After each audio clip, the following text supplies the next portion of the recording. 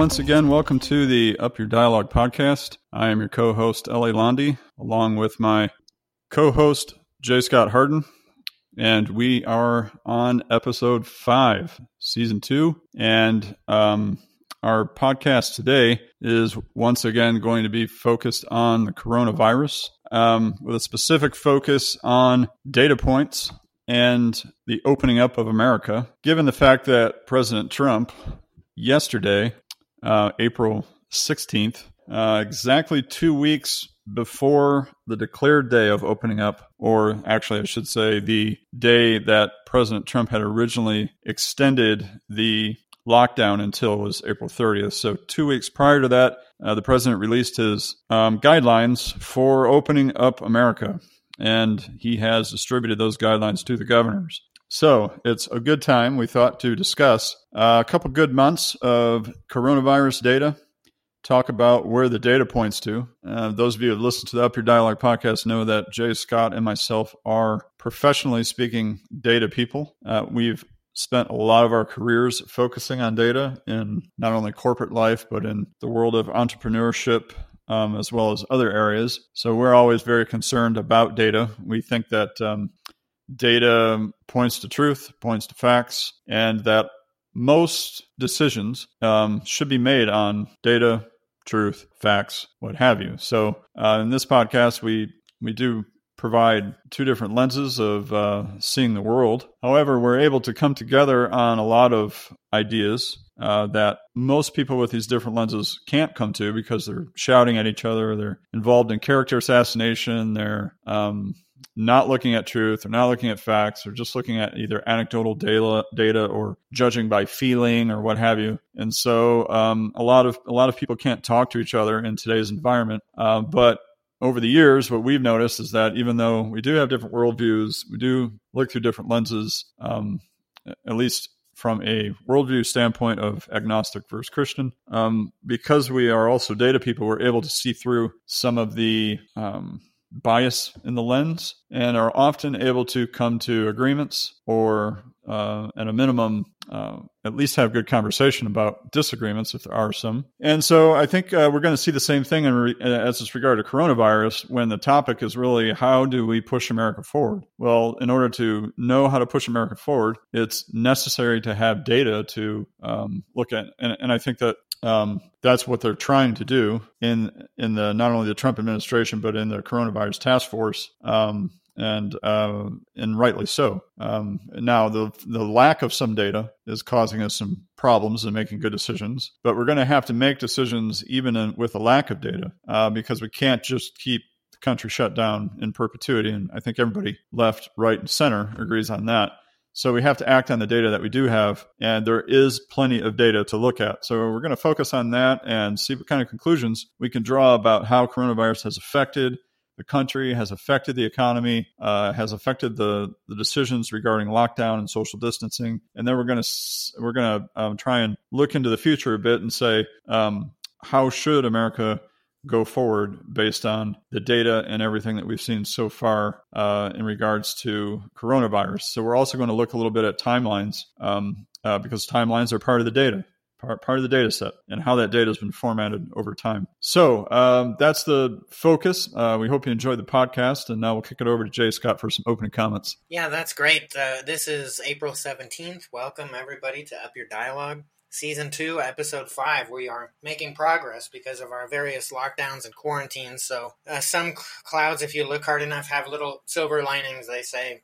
And we have had a chance to engage and produce more of the podcast. So I'll take that as a plus. As an aside, we're talking about data today. And we have a Twitter account at Up Your Dialogue. And we did a poll just revisiting last episode of watchers of the Twitter account. What is the best Joaquin Phoenix movie ever made? And I just, part of it is, and this is a good enough lesson in how data is used to construct narratives, but there were 4 possibilities in the poll created by me, and so already that limits the number of Joaquin Phoenix films, but I picked some of his more popular ones, such as The Joker, Gladiator, and Walk the Line, And then the fourth category was other. And I had a little chat about the films that we reviewed, The Village and Her.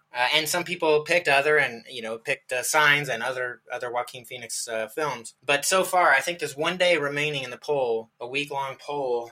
And it kind of goes back and forth. But as of right now, The Joker is in the lead.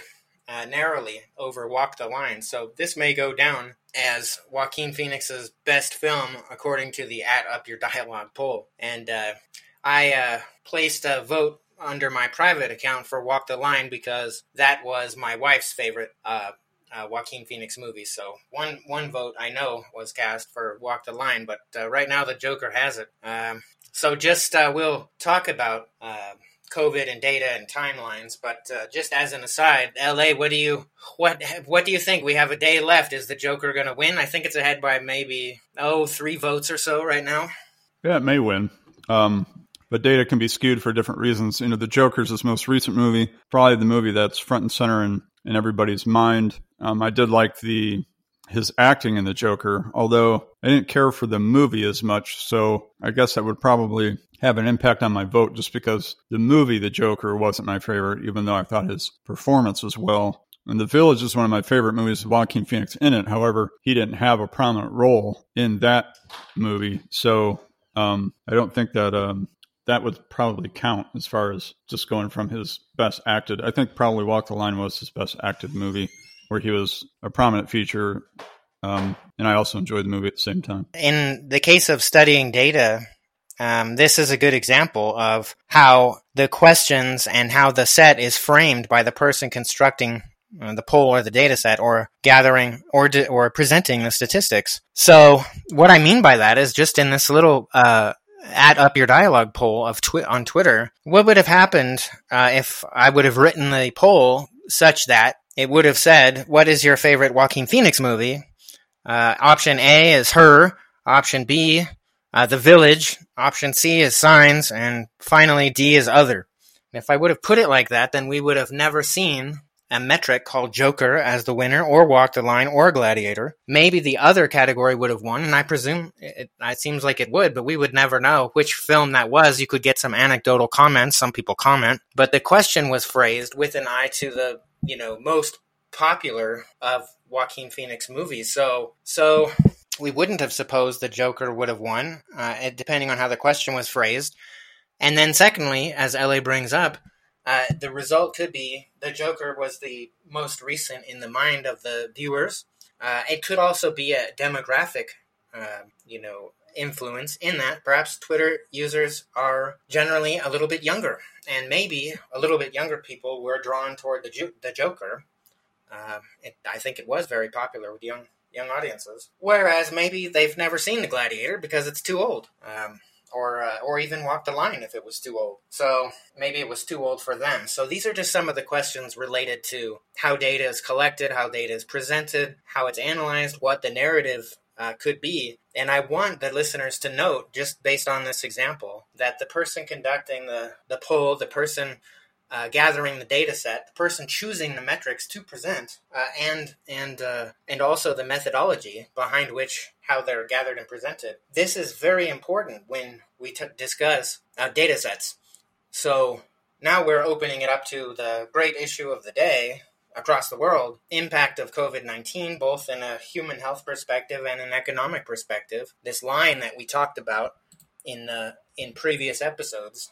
And so what I have done for gathering information for this podcast is I've just collected a few kind of mainstream traditional sets of data, and LA is going to bring up issues related to time and timelines. So as he does that, I'm going to refer and discuss some of these sets of data, if indeed I don't know which data sets LA will present. So that's a good thing, but we'll find ones that are related to it and have a deeper discussion, a deep dive, and also a look at the future based on what we can tell. I think what we'll do first is we'll look at some timeline data. And then from there, we'll look at some demographic and statistical data. At least that's how I've kind of approached the subject. And the reason I've done it that way is because I think, as J. Scott brings up, it's in these two areas where most of the talk is centered when it comes to coronavirus in the media. So, for example, in regards to timeline, if you listen to the media, and I'm not going to focus on CNN or Fox or left or right, all I'm going to do is talk in generalities. So if you listen to the media, you basically will get two different approaches. You'll get one message that says, Trump messed this up. The administration did not act in the appropriate amount of time. They didn't put the testing forward. They didn't do what they should have done. And it's mainly because of that we're in the situation we're at now. They don't focus on much else other than the testing is the big one, as far as not having the testing available and then not reacting quick enough, those type things. That's one main message. There's different nuanced aspects of it, but that's a main message when we're looking at timelines. And the other side is, or the other message that you'll get is basically one against China and the WHO, that reactions were delayed because of the actions of China and WHO. And, what you don't get in the messaging from either message is any kind of messaging or timeline activities that go against the narrative that they're pitching. And this is the problem with messaging today, whether it's Fox or CNN or MSNBC or even some podcasts that I've listened to. You're not getting the full data set in the timeline. So what we want to try and do on Up Your Dialogue, because what we focus on here is full data sets. It's full factual information. We try and put it out there so that of course, we're going to have some bias. I don't think Jay Scott would say that he doesn't have a certain bias. Everyone's worldview brings it. I think everyone brings bias to the table. Obviously, I'm a conservative Christian, so I'm going to have some bias built in. Jay Scott is agnostic, and so he's going to have some bias built in, even though Jay Scott does get credit for being the ditch and switcher and ultimately the one co-host of Up Your Dialogue who was able to predict the radicalization of the left. So he gets credit for that. However, bias he still has, and we all have it. We all recognize it. But what we try and do is put that aside as much as we can and just look at what actually happened. What's the actual timeline data say? So we want to go through just a little bit and talk about the real facts as it's related to real timeline data. So let's talk about the early data that was coming in on the timeline of coronavirus. We'll talk a little bit about the early data, and then we'll go over and see what Jay Scott has to add to the discussion. But in the early part of January, so this is prior to most of the coronavirus events, on December 31st, 2019, the CDC, according to anything I could find, became aware of the cases in China that began developing as reported from the Department of Health and Human Services, or HHS. So as far as any data has shown, December 31st was the date that the CDC became aware that something was going on in China. And then it was on January 2nd that the somewhat famous story that isn't talked about as much anymore, but this was kind of a bigger story earlier on, was when these doctors came forward in China and started talking about the outbreak. And China disciplined these doctors for going to social media, going to these different avenues and talking about it. They were discouraging reporting on the coronavirus at this point. Nothing was publicly disclosed by China all the way until about January 20th. So that's another data point, January 20th really being the first time that China publicly made any kind of effort to disclose anything to the public. So before that, they were disciplining doctors, trying to hold things down, even though they knew that something was going on, within China. Another early data point was January 8th, the CDC issued its first public alert about the coronavirus. So the CDC became aware of it on December 31st. They issued a public alert on January 8th. On January 9th, the WHO issued a statement actually naming the disease as a new coronavirus in Wuhan. So at that point, they were calling it coronavirus, but they were attaching Wuhan to it. Now, there's been a lot of talk in the media about what we should call this. We should call it the China virus. And Trump, his famous "it came from China" statement that still makes me laugh. When he was confronted by the reporter why he was calling it the China virus. Well, because it comes from China. So we do know that the virus does come from China. And in initial reports, it was called Wuhan virus, even by the WHO. And then on January 14th, the WHO actually tweeted that investigations conducted by the Chinese authorities had found no clear evidence of human-to-human transmission. So by mid-January, you have a Wuhan virus, as pronounced by the WHO. You have no human-to-human transmission, as pronounced by the WHO. You have the CDC that's aware something's going on in China, but China is not allowing the U.S. CDC in, or anyone in, to understand what might be going on. That doesn't happen until January 20th. So that was basically the first half of January.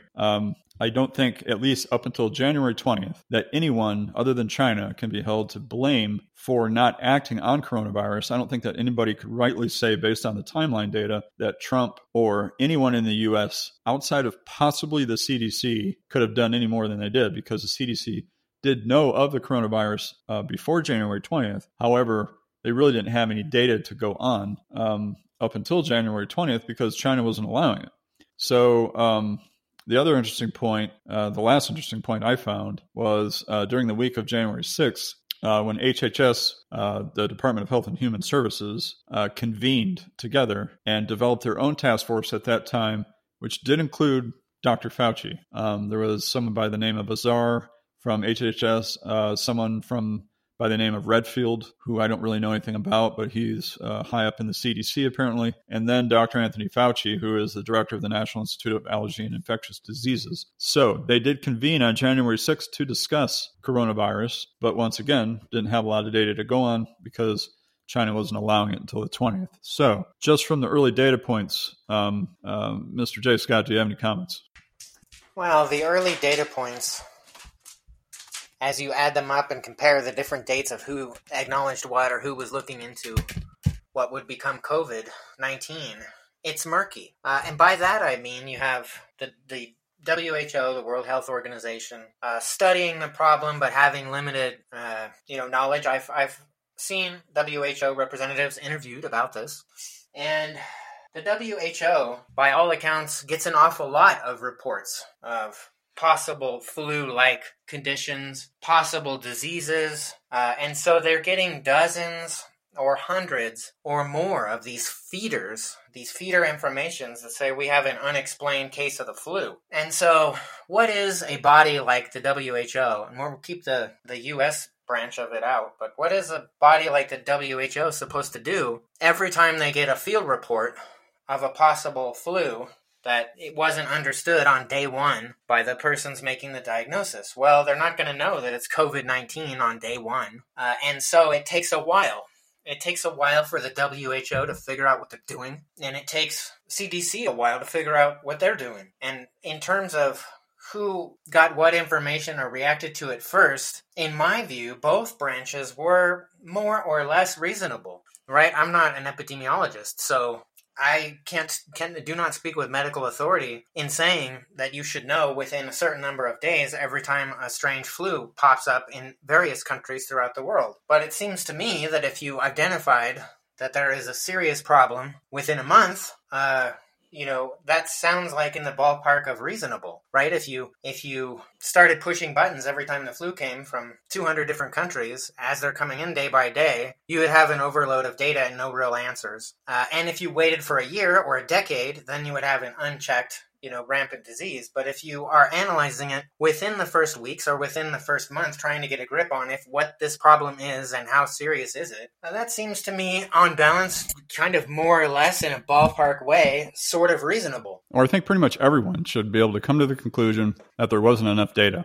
I think that's what Jay Scott's saying. I think that's correct. And I think one could make the accusation based on the data that if there was any data to be had at this point in time, if the convening of HHS and Dr. Fauci's organization, or the one that he leads, if they were able to convene and have some data at the time, maybe they could have come up with some stuff. But based on China's not allowing for that information or that data to come out, there really wasn't much to go on. So at this point in the timeline, there just wasn't much that could be acted on. So let's move forward. January 20th was the date that, as far as I can see, that China issued its first public warning about coronavirus to its citizens and to those outside of China. So the AP had this information. An investigation was done by some reporting units at that time. Chinese authorities took additional confidential action to mobilize their pandemic response, but they did not alert the public about all information, including all of their mobilization activity. There is some estimates that alerting the public 6 days earlier than January 20th might have at least avoided some of the collapse of their own system, including Wuhan and the province that Wuhan exists in. That's data according to epidemiologists. As J. Scott said, we're data people, we're not epidemiologists. So we have to listen to what epidemiologists say about the data. And what epidemiologists have said, as far as I know, without political bents, is that if China would have come up even 6 days earlier with their January 20th response, so let's say January 12th or January 14th, that some of the issues with China and its own economy would have been in a better state. Now, this isn't even talking about the United States or Europe, or Italy, or anything like that. We're just focused on China. So we get to January 21st. And January 21st is the first reported case in the U.S. So there is no reported cases, anyway, of coronavirus in the U.S. until January 21st. So up until January 21st, whether you're the Center for Disease Control, whether you're the Trump administration, whoever you are, there really is nothing to see or know of coronavirus prior to January 21st. Okay, so January 21st is the time where we found somebody in the United States, in Washington state, that was deemed to have coronavirus. But the person was also known to have returned from Wuhan for whatever reason. Whatever reason he was in Wuhan, he came from Wuhan. So we didn't have known community spread at the time, but we did have an infected person. On January 22nd, somebody asked Trump about this infected person, and Trump's response was he wasn't concerned about the coronavirus, that it was under control, and it was just one person coming in from China, so everything was going to be fine. So a lot of times we hear in the media that, Trump said everything was fine about coronavirus. Well, as far as him, the CDC and Anthony Fauci and everybody else, he really wasn't saying anything that, as far as we know, that anybody knew. China was having an issue. They had just talked about it the day before, or maybe 2 days before. They had just made people aware of it. There was one person that was documented with coronavirus, but that person actually had come from Wuhan. So, oddly enough, the next day, the Chinese authorities on January 23rd shut down Wuhan. Wuhan's a city containing 11 million people. And this was really the first kind of action that China had taken in regard to coronavirus, at least on a mass scale. And that's when the U.S. response team started to really look at coronavirus and the situation in China. The Washington Post on January 23rd reported that Secretary Azar of Health and Human Services had instructed his team to establish a surveillance mechanism shortly thereafter, but the money and diagnostic tests that the U.S. would need to complete this type of thing just weren't available. So, testing for any type of purposes at this point wasn't on the table. It doesn't seem, based on the timeline data. Then on that same day, January 23rd, the World Health Organization reversed itself on the human-human transmission that it had previously said in earlier January was not the case, but that human-to-human transition was something that was part of coronavirus. On January 24th, from what I have been able to find, was the first time that the U.S. Senate was briefed on the coronavirus by key health officials such as Fauci and the others we've talked about. It was at this point in time that several select senators sold their stock. This is a report that came out a while ago that was kind of bandied about in the media. I think it was majority Democrats, one of them including Dianne Feinstein, although allegations were never really pursued against her on that. Stock was sold at that point in time based on information that the Senate had received on January 24th. So something was told to the U.S. Senate at that point in time, something that at least worried enough people where stock was sold, which is definitely a no-no. But then on that same day, January 24th, President Trump came out and actually praised China for its coronavirus efforts. I think at this point in time, nobody really understood anything except for that there was a problem in China, and China had come forward about it on the 20th, and that China was doing what they needed to do as far as locking down Wuhan, and everything at this point kind of sounded on the up and up as far as China was concerned. And then 2 more cases were confirmed on January 26th, also by people who had returned from Wuhan. So up until January 26th, there was no cases reported anyway of coronavirus in the United States that was community spread.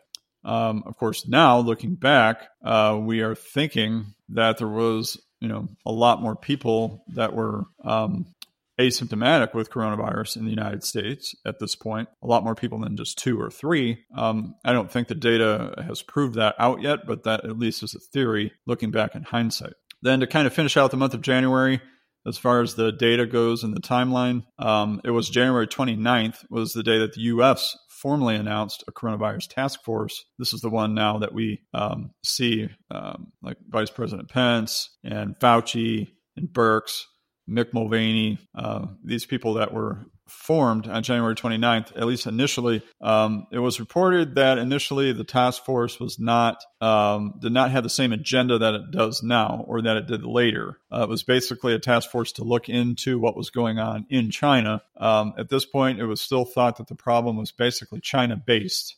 So they were going to look at the China lockdown. They were going to look into different aspects of China, but they weren't really looking into testing or any type of U.S.-related response in regard to U.S. citizens about coronavirus. On January 29th, the U.S. government evacuated the State Department in Wuhan, along with their families, about 195 people. The New York Times reported at this point in time that President Trump was told on January 29th of a memo from Peter Navarro that the coronavirus could cause as many as 500,000 deaths and trillions in economic damage. That one perplexes me a little bit because I don't really know how Peter Navarro would come up with this based on the data. At this point, unless there's something in the timeline that I don't know of, or maybe Jay Scott in his analysis has figured something out, but something I would like to hear from Jay Scott, or really from anybody, is how Navarro would have come up with the idea that 500,000 people, could come up with coronavirus based on what we know as of January 29th. Further, on January 30th, Department of Health and Human Services, Alex Azar, warned President Trump about possibility of a pandemic. Not really that, would directly impact the U.S. as it has, but a pandemic nonetheless. So some information was available to the Health and Human Services and to Peter Navarro that this could progress to a problem that wasn't just within China. Possibly it could have been because of some of the travel outside of China that could, cause a spread. And maybe that's why Trump puts into place the travel ban from China based on what he's being told at this point. On January 30th, the first case of person-to-person transmission is confirmed in Chicago. So on January 30th, we do have some data as far as community spread goes. And then on January 30th, the World Health Organization, the WHO, named the coronavirus outbreak that originated in Wuhan a public health emergency of international concern. The statement praised the impressive Chinese response and the lockdown of Wuhan, the Anbar in the province. The WHO released another statement at this time, said the committee believes that it is still possible to interrupt virus spread, provided that countries put in place strong measures to detect disease early, isolate and treat cases, trace contacts, and promote social distancing measures commensurate with the risk. However, the federal government and U.S. states did not direct their populations to social distance at this time, except for international travel, such as the lockdown from any type of China travel. On January 31st, another case of a person who returned from Wuhan was confirmed in California. That was the 7th known case at the time in the U.S. And then on January 31st, the Trump administration, through the U.S. Department of Health and Human Services, directed a public health emergency and imposed a mandatory 14-day quarantine for any U.S. citizens who had visited the Hubei province in China, where Wuhan is located, within the preceding 2 weeks. So at this time, the focus of HHS and the Trump administration was still on China, those who had come from China, given that you only had human-to-human spread in one case in Chicago, and that may or may not have been from someone who had come from Wuhan. So the idea was that if you could stop people from coming here from China, you would be able to control what was going on as far as the pandemic. So if nobody was coming here from Wuhan and you could stop it, then you would greatly limit whatever was going on in the United States from a pandemic standpoint. So this is where Trump institutes the ban, and he takes credit for that, and to some aspect, rightly so. He did put the ban in place after talking to HHS about the issue. But there also is data that, for example, from the Washington Post, it reported that 300,000 people traveled to the U.S. from China during the prior month. The New York Times had reported that over 40,000 people traveled from China to the U.S. even after the ban on January 31st, and around 430,000 total between December 31st, the time of the disclosure of the outbreak from China.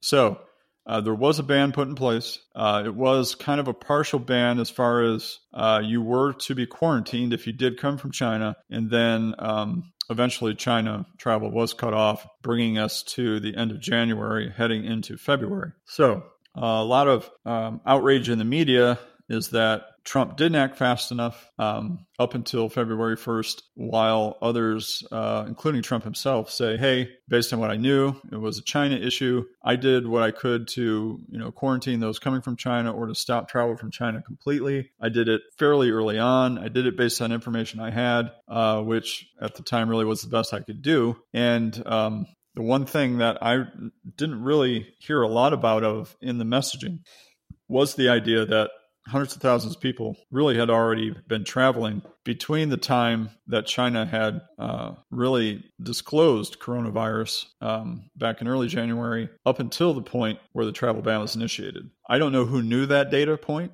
I don't know if anyone had discussed that data point or if it's being reported after the fact. But if you knew that many people had come to the United States from China, then I guess potentially on that data point, you could have made a case, like apparently Mr. Navarro did, that you could have a bigger problem in the United States and maybe more action should be taken at that point. So based on the full month of January data points in the timeline, what do you think? What do you think, Jay Scott? Do you think that what the Trump administration did and what HHS was reporting and what the conclusions were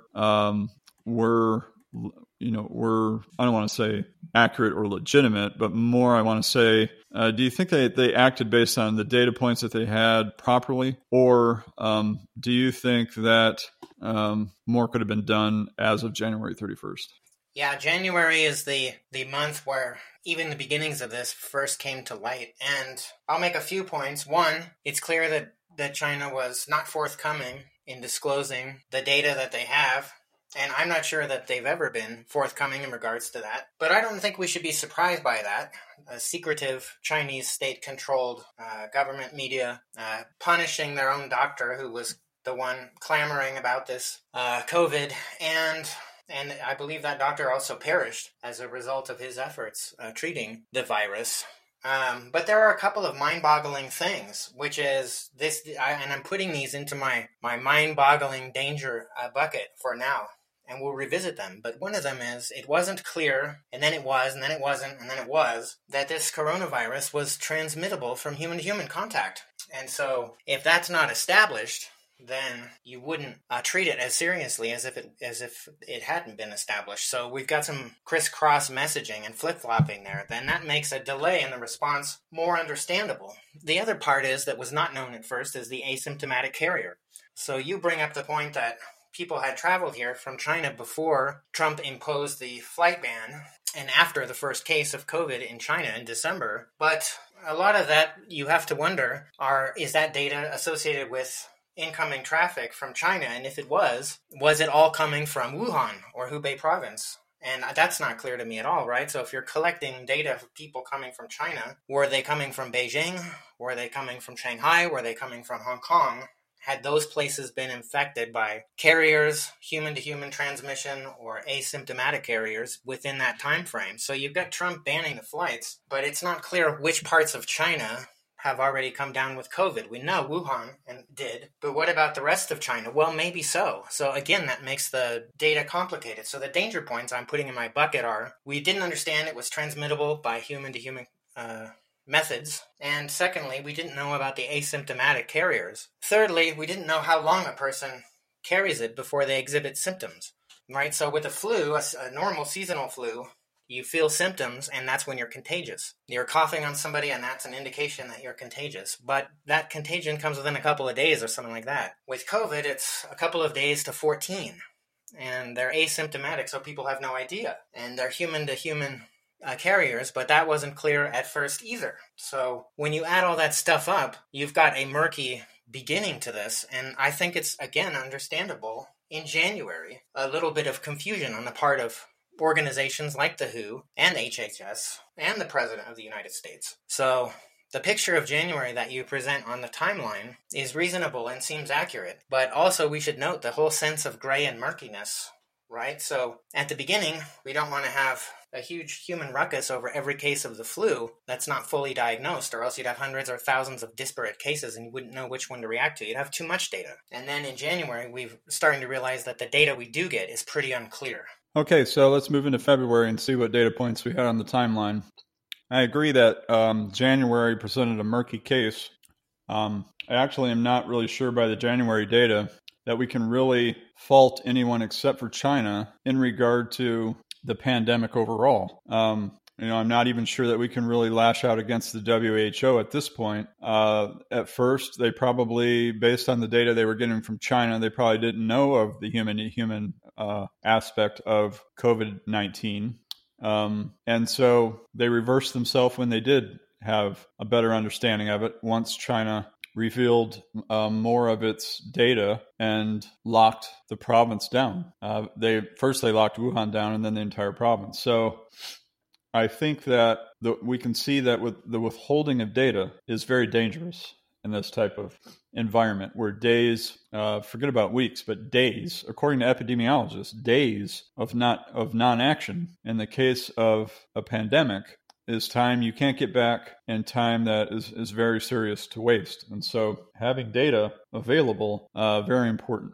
So let's look February 3rd. The members of Congress signed a letter to CDC Director Redfield highlighting the urgency of distributing a rapid diagnostic kit that could be processed locally rather than centrally at the CDC in Atlanta, which they referred to as an unsustainable bottleneck as the number of suspected cases begin to rise. So 49 members of Congress. Now, I could not find where these 49 members of Congress came from. I couldn't find exactly, were they Republicans, were they Democrats, or what have you. But at least 49 members of Congress were starting to think about diagnostic testing as early as February 3rd and bringing this up to the CDC, that having centralized testing, which apparently was the protocol, would be unsustainable. Now, from all I can tell, the CDC definitely didn't act on that on February 3rd or even February 4th or even February 5th. On February 6th, the CDC began sending 90 of its own viral detection tests to state-run labs, which discovered the tests were inadequate, and viral samples had to be shipped to the Atlanta CDC lab instead. Also on February 6th, the WHO Director General stated that we have shipped 250,000 tests to more than 70 laboratories around the world, and we are training lab workers to use them. Researchers at Stanford and other laboratories had developed tests following the WHO protocol, but relatively tight rules at the FDA discouraged them from using them. These rules were not relaxed until early March. So as of February 6th, it seems, based on the data, that some people were realizing that the testing was inadequate. Now, you're hearing a lot of testing in current day, or I should say you're hearing a lot of media attention around the testing now as to why the slow response, why wasn't testing better ready. So you go back into the timeline, back into 2009 to 2017, and you see some basic failures in historic timelines regarding looking at the SARS breakout when testing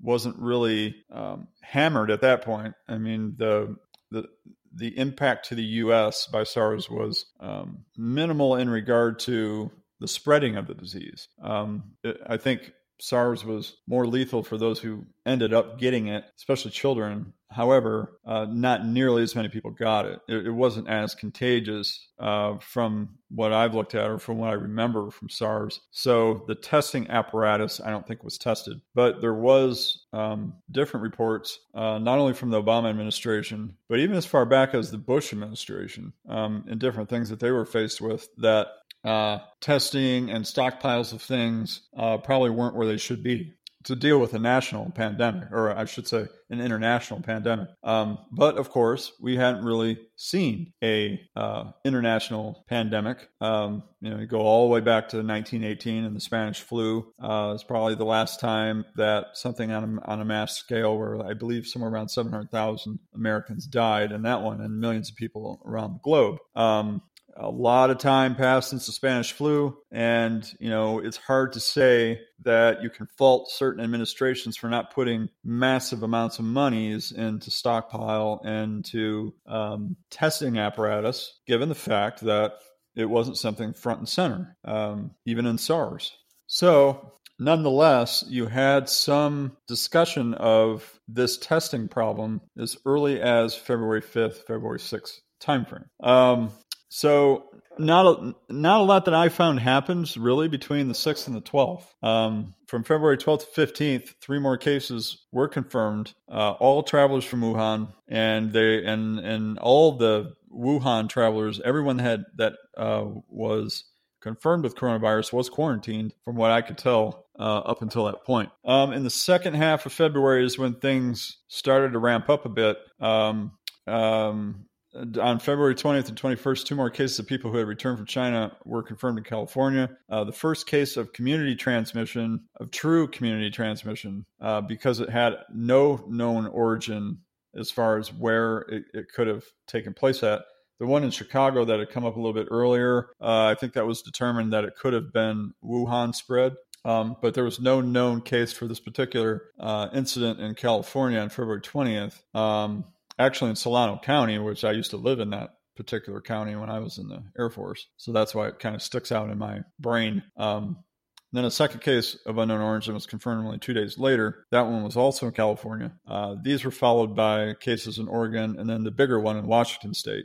But on February 24th, the word from the president, from President Trump, was that coronavirus was very much under control in the USA, and CDC and World Health Organization officials had been working hard and working very smart. Those are Trump's words on February 24th.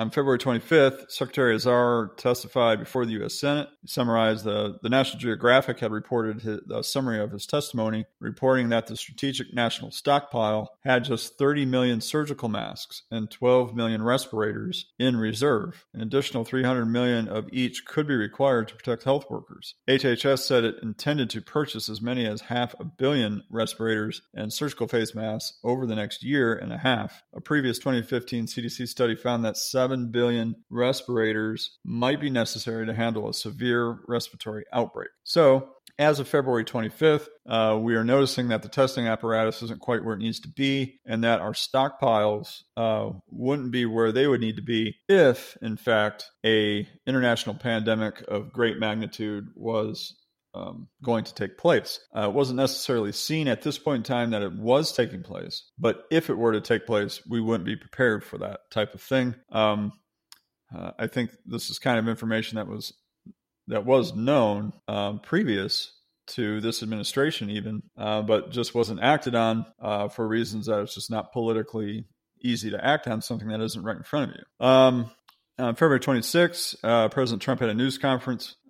He was quoted as saying, when you have 15 people and the 15 within a couple of days is going to be down close to zero, that's a pretty good job we've done. So this was also bandied about in the media about Trump's comments about how there was 15 people and it was soon going to be zero. Well, this is something that the left's messaging tries to show that Trump wasn't taking this seriously at this point in time based on the data. But in the United States, neither really was anybody else taking this seriously. And I'm not sure that the data was showing even as late as February 26th that it wasn't something controllable from a China perspective. In other words, like I said before, in early February, And in late January, it seems, based on the timeline data, that this was seen as something that was basically controllable if we just locked down China. China locked down its area, its province.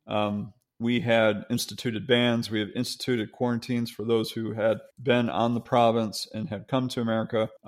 Like I said before, there was some reporting that there was more people than 15. But like Jay Scott had brought up, I don't think the reporting or the data shows that those couple 100,000 people that came from China actually came from Wuhan or came from the province. So on February 29th, the first death from coronavirus in the U.S. is reported at Evergreen Health Medical Center in Kirkland, Washington, followed by 2 other confirmed cases, those in nursing homes in the same city.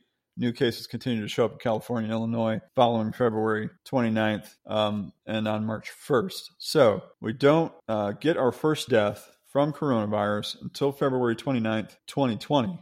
And that is in Washington, which was an area that had heavy traveling from either Wuhan or the province that Wuhan is in. So based on the February data, what are your thoughts? Yes, I think you do well to ask the questions about appropriate preparedness. And so I didn't know that much about it, but recently I've had occasion to have a look at some of these pandemics, and SARS, severe acute respiratory syndrome, of which COVID-19 is a kind. But SARS was 2003, and so within a year, there were globally about 8,000 cases. That's the total number of cases in the world who had SARS, 8,098. So 8,000 people in the entire world got this, of which more or less 800 people died. So you've got a 10% death rate from SARS, a really horrific death rate, surpassing that of something like the Spanish flu. But you have a data set of 8,000 people who contracted this virus. So it's so small that it's hard to believe that the entire world, or the United States in particular, should have been designing a pandemic method, be it centralized testing or local testing or the accumulation of PPE, personal protective equipment, based on a virus that affected 8,000 people across the entire world. It's too small. The larger one was H1N1 from 2009, and there it was estimated that around more or less, plus or minus, of 1 billion people got this H1N1 flu. 700 million being the low estimate, and 1.4 billion being the higher estimate. So plus or minus of 1 billion people contracted this. But I looked at the total deaths from that, which were 18,036 deaths.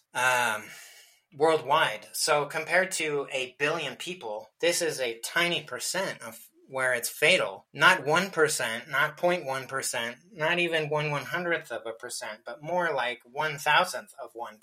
And so it's hard for me to believe that the world, or the U.S. in particular, should have been prepared based on that particular flu.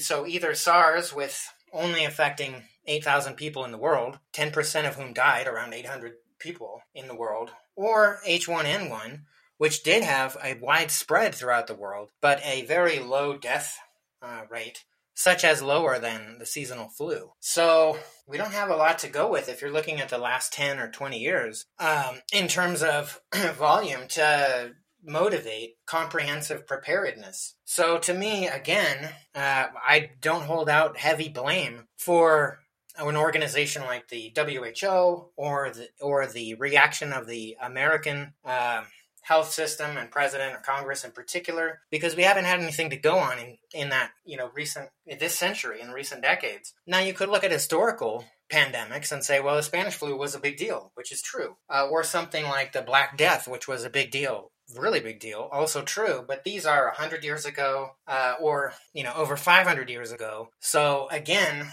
how do we be prepared for a global comprehensive pandemic solution every time somebody has, a flu-like symptom in the world? So you hear President Trump at the end of February saying this is under control. Well, why is he saying that? Today it may look foolish if you take it out of context, because April is different than February of 2020 by leaps and bounds. But on the other hand, as LA pointed out, until the very end of February, I think it was the 29th, you had no fatalities. So you have a president saying everything's under control everything is going well. But the number of fatalities when he said it in America was 0. So I think most people would say, well, if nobody died from it, it seems reasonable that it's under control. So we're still hanging in there on that in February. The problem I have with February is this notion of centralized testing not working.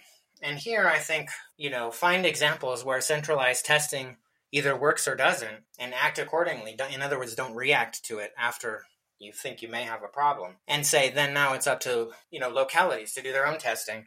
But then at the same time, put roadblocks up in the way of getting those tests approved. So you do have a kind of a stunted start in America for coronavirus testing. And I think that comes out from February data in an anecdotal way. By around the end of February, this coronavirus was starting to, in the last half of February, come across my own personal radar. And I would see it on the news and wonder, how big of a deal is this? Nobody's died. It's never transmitted from human to human, except maybe once it did, or maybe somewhere else it might.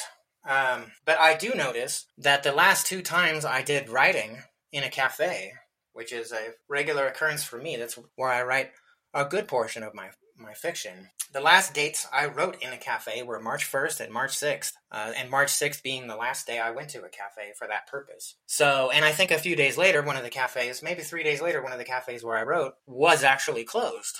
So an early, total closure of a business. And so, yeah, we're still in February, but in February, does this really look like a problem? Well, I wasn't sure. My guess was probably not.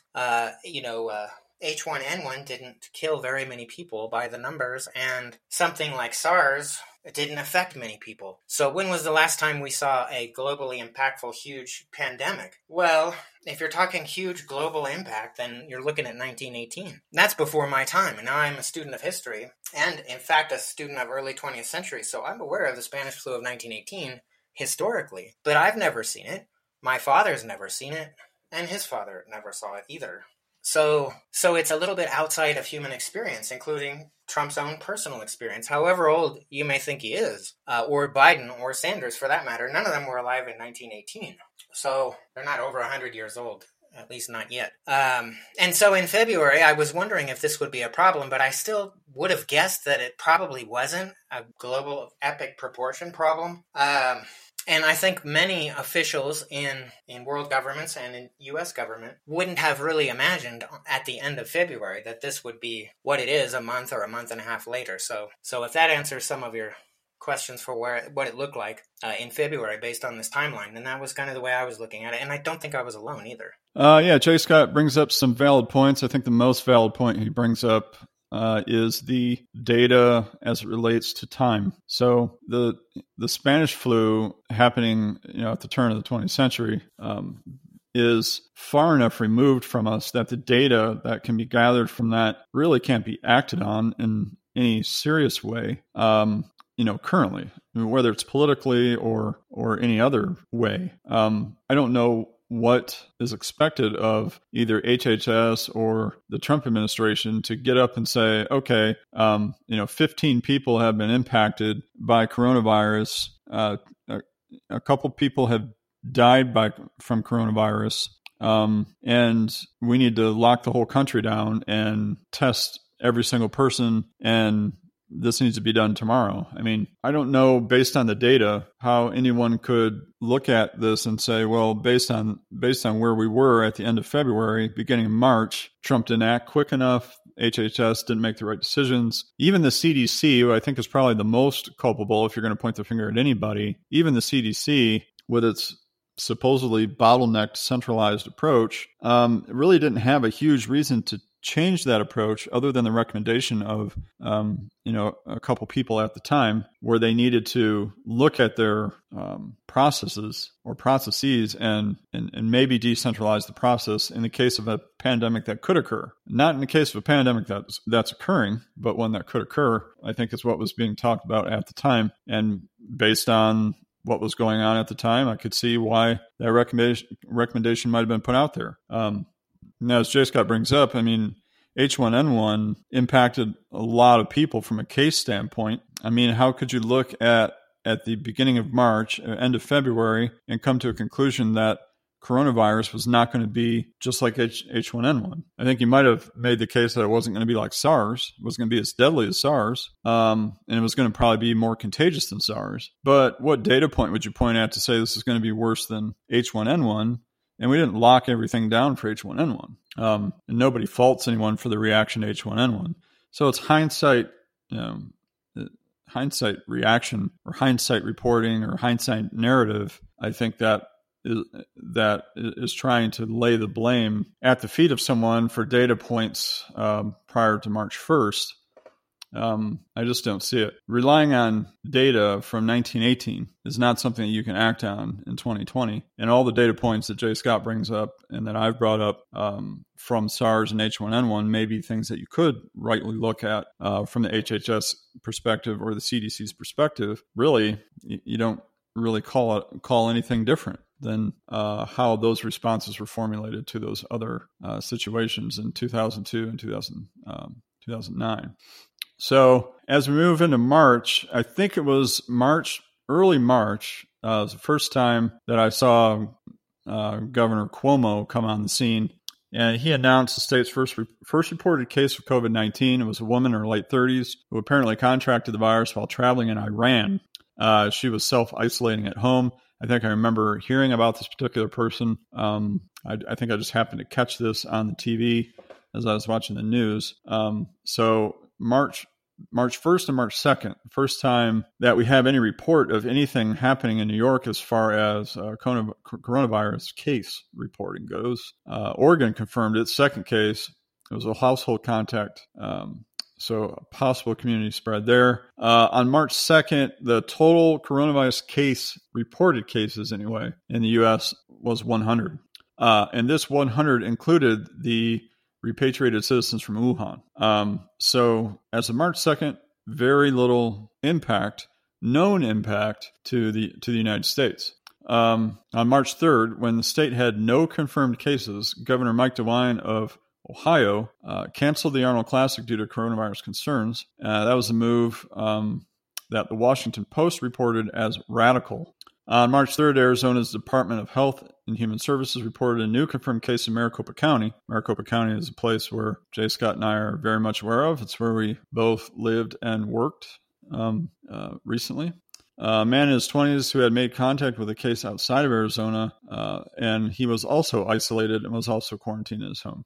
So people kind of onesie and twosie-ish around the country are coming up with coronavirus. They have somewhere around 100 cases, but that was including the repatriated cases from Wuhan. You've got a very small amount of possible community spread.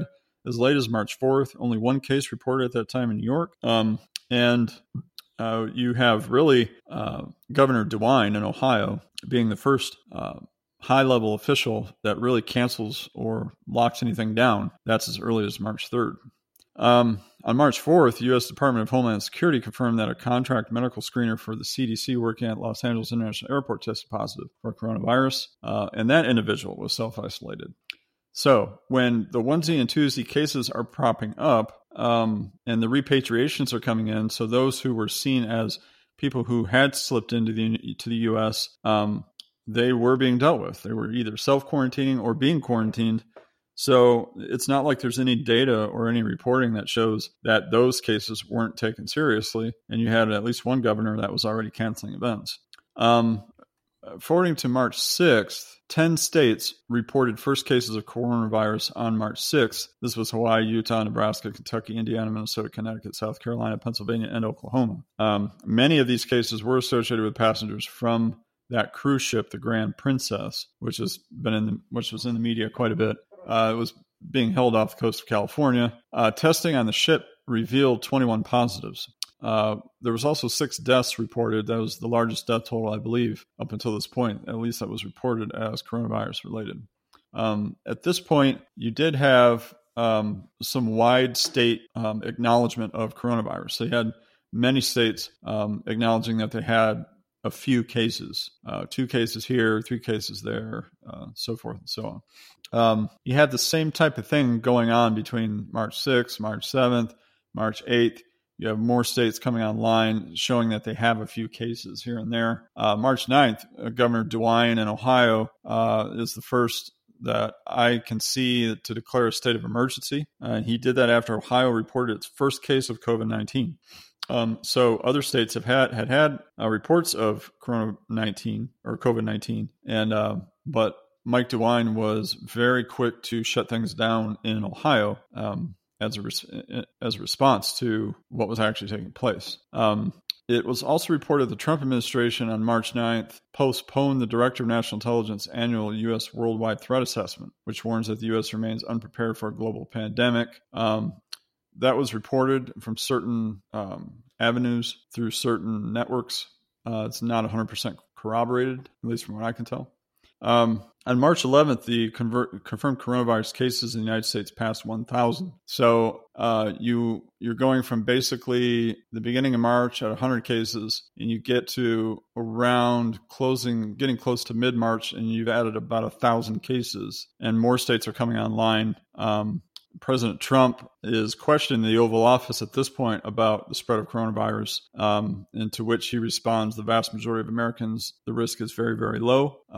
I don't see any problem with the response. I think even now, the risk of the majority of Americans remains very, very low, and we're going to talk about the data on that when we talk about modern day data as we see it now. On March 12th, we go past 1,500 cases. On March 13th, we pass 2,000 cases in the U.S. It's at this time that you start seeing the sports teams cancel things. The National Hockey League tells its players to self-quarantine. At this point, they were trying to save the season. The NCAA started to cancel March Madness at this point. So it was around mid-March, maybe March 12th, March 13th, that you had some major cancellations by organizations. President Trump takes a COVID-19 test after coming into contact with several people who it was found had contracted the disease but were found negative. So that's on March 13th. And more states, including Alabama, Illinois, Kentucky, are still reporting their first cases. So states, as late as March 13th, still reporting their first cases of COVID-19. In March 15th, the CDC issued guidance recommending against any gathering of 50 or more people for an 8-week period. So at this point in mid-March, the CDC comes out with really what I can tell is its first guidance to the American public as far as limiting gathering. In my own recollection, I think this is the first time I can remember any type of impact to me directly. North Carolina, the state that I currently reside in, ordered that the schools were to be closed for 2 weeks. So I remember when that happened. That was executive order by Governor Roy Cooper. New York City Mayor de Blasio announced New York City public schools would close March 15th. That's the largest public school system in the country. Governor DeWine, Ohio, ordered all bars and restaurants to close at 9 p.m. on March 15th. That was the first type of closure of its kind. So by mid-March, you've got major announcements being made. You've got schools being closed. The United States is at about 2,700 death case count. You still only have a few deaths, but it's being realized around mid-March that this is probably a bigger problem than we thought. March 16th, President Trump issued new guidelines urging people to avoid social gatherings of more than 10 people and to restrict discretionary travel. He stopped short at this point of ordering a quarantine or a curfew, but he said restrictions may last until July or August. So I think March 16th is really when President Trump, for the first time, at least acknowledges anyway, that we're going to need to put some guidelines in place to control this thing. As we move into the later part of March, which is getting closer to our current day, which is mid-April. So now we're looking at about a month ago. When you hit March 20th, the U.S. has 19,000 cases of COVID-19, and we have 250 deaths. So the case rate and the death rate start to increase quite a bit between March 15th and March 20th. Each state at this point has multiple cases of COVID-19, some states larger than others, and states start to lock down. So what the timeline tells us is that it really wasn't until mid-March, or maybe a little earlier, that anyone was really acting on the COVID-19 data in regard to a pandemic that was going to be very impactful in the U.S. Up until that time, It just wasn't seen as a U.S. problem. It doesn't seem, based on the data, by anyone, not just Trump, but by anyone except for a very small amount of people. You could probably give Governor DeWine, some props for being a governor who probably acted the quickest, and possibly Peter Navarro, maybe some senators or some representatives, or at least some people in Congress that had suggested that we take greater measures. But for the most part, nobody really was looking at this being a pandemic that's going to impact the U.S. at a large level, really until you get into March 10th through the March 15th time period. And then you really start seeing people lock down on this thing, especially from the state perspective. Until you get to March 20th, when you see 250 deaths, almost 20,000 cases of COVID-19. Some other data points in March that I thought was interesting would be the stimulus bills that we see now that we're supposed to give Americans a financial boost. That was finally dealt with on March 25th. It was kind of bandied around in the Congress for several days up until that point. We see different states that are going to be impacted on a much greater level, like New York, where the cases really start to mount. Michigan has more cases than normal, or than many other states, I should say. Illinois was another one. Washington in the beginning was, but they kind of started to level off because it was more about an influx of people coming in from China, I think, that caused that blip. California locks down pretty heavily at this time. And that's kind of what is going on in the U.S. around mid to late March. The cases continue to mount, more institutions and states lock down, and it's starting to become a realization that we're going to have to lock down as a nation, and because of that, we're going to need a lot of economic infusion as far as money goes into the system in order to make up for this. There's really no reports of focus on testing at this point. So I think you can rightly say that the focus really isn't on testing in the beginning. As the cases start to mount, the system just isn't set up to test for a large pandemic. And so that's just simply not going on at the time as the cases are rising in the States. So you have any comments on March timeline data? Yeah, the interesting thing about March for me is that the big question mark in the minds of many was, what is the death rate of this virus? And so is it going to be like a normal seasonal flu death rate? Is it going to be like a bad seasonal flu death rate? Is it going to be like SARS with a 10% death rate? Is it going to be like the Black Plague, a 50% death rate? Is it going to be like H1N1, a 0.001% death rate? And none of that stuff was clear in March based on the data. And so again, we're taking steps to recognize, and now you're starting to see state level and regional recognition of the fact that this is a pandemic, an epidemic that spreads to multiple countries and regions. But if this had been H1N1 and 99.999% of people survive it, would we have shut down all the states and regions starting in March? Well, we had H1N1 in 2009. So we have the example there where we did not have an economic shutdown because of this. So if you thought that COVID was going to have the mortality rate of an H1N1, you wouldn't have reacted to it hardly at all. And if you thought it was going to be something like SARS, then maybe 8,000 people in the world will get it. And whatever the death rate is, but it's such a small population that no one will shut down the economy. Also, if it's a seasonal flu. We have seasonal flus in this country, and indeed the world has them every year. That's hence the word seasonal. And so we don't shut down the economy of the U.S. and many nations because of that. So at what point would we shut down a national economy? And I thought in March, we don't know what the mortality rate is. So I'm hearing different epidemiologists theorize that maybe it's 0.5%, maybe it's 1%, maybe it's 3%. And CNN comes out with online with this mortality rate tester.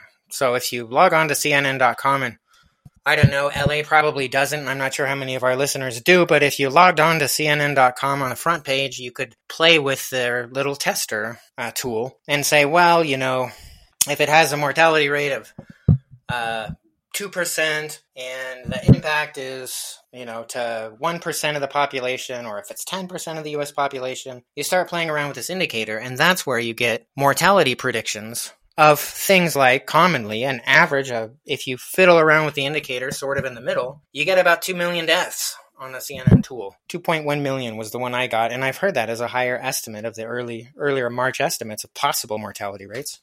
And that's, a fair amount of people in a nation whose population is in the magnitude of 300 plus million. So, but 2 million deaths, well, that's, a fairly large impact to your general population. And that was just one of the estimates. So if you max it out and say, 30% of the population is infected with this forthcoming virus, and it has I think, almost mercifully, CNN cut it off.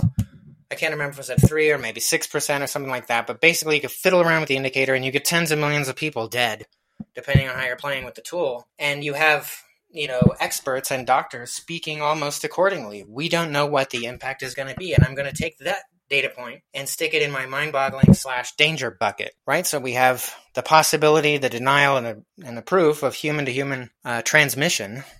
You have asymptomatic carriers that could be anywhere between 25 and 50% of all people that have the coronavirus. Let's say half the people who have ever had it don't even know, did not exhibit a single symptom, and have no idea.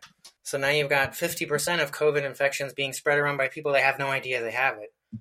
And then finally, you don't know what the mortality rate of this thing is. And answers varied widely, but it trended toward being on the high side, certainly compared to something like H1N1, and certainly compared to the seasonal flu. So the other thing is, it came to our attention that we had no vaccine for this, right? So generally speaking, you get a seasonal flu and you can go get vaccinated, your flu shot.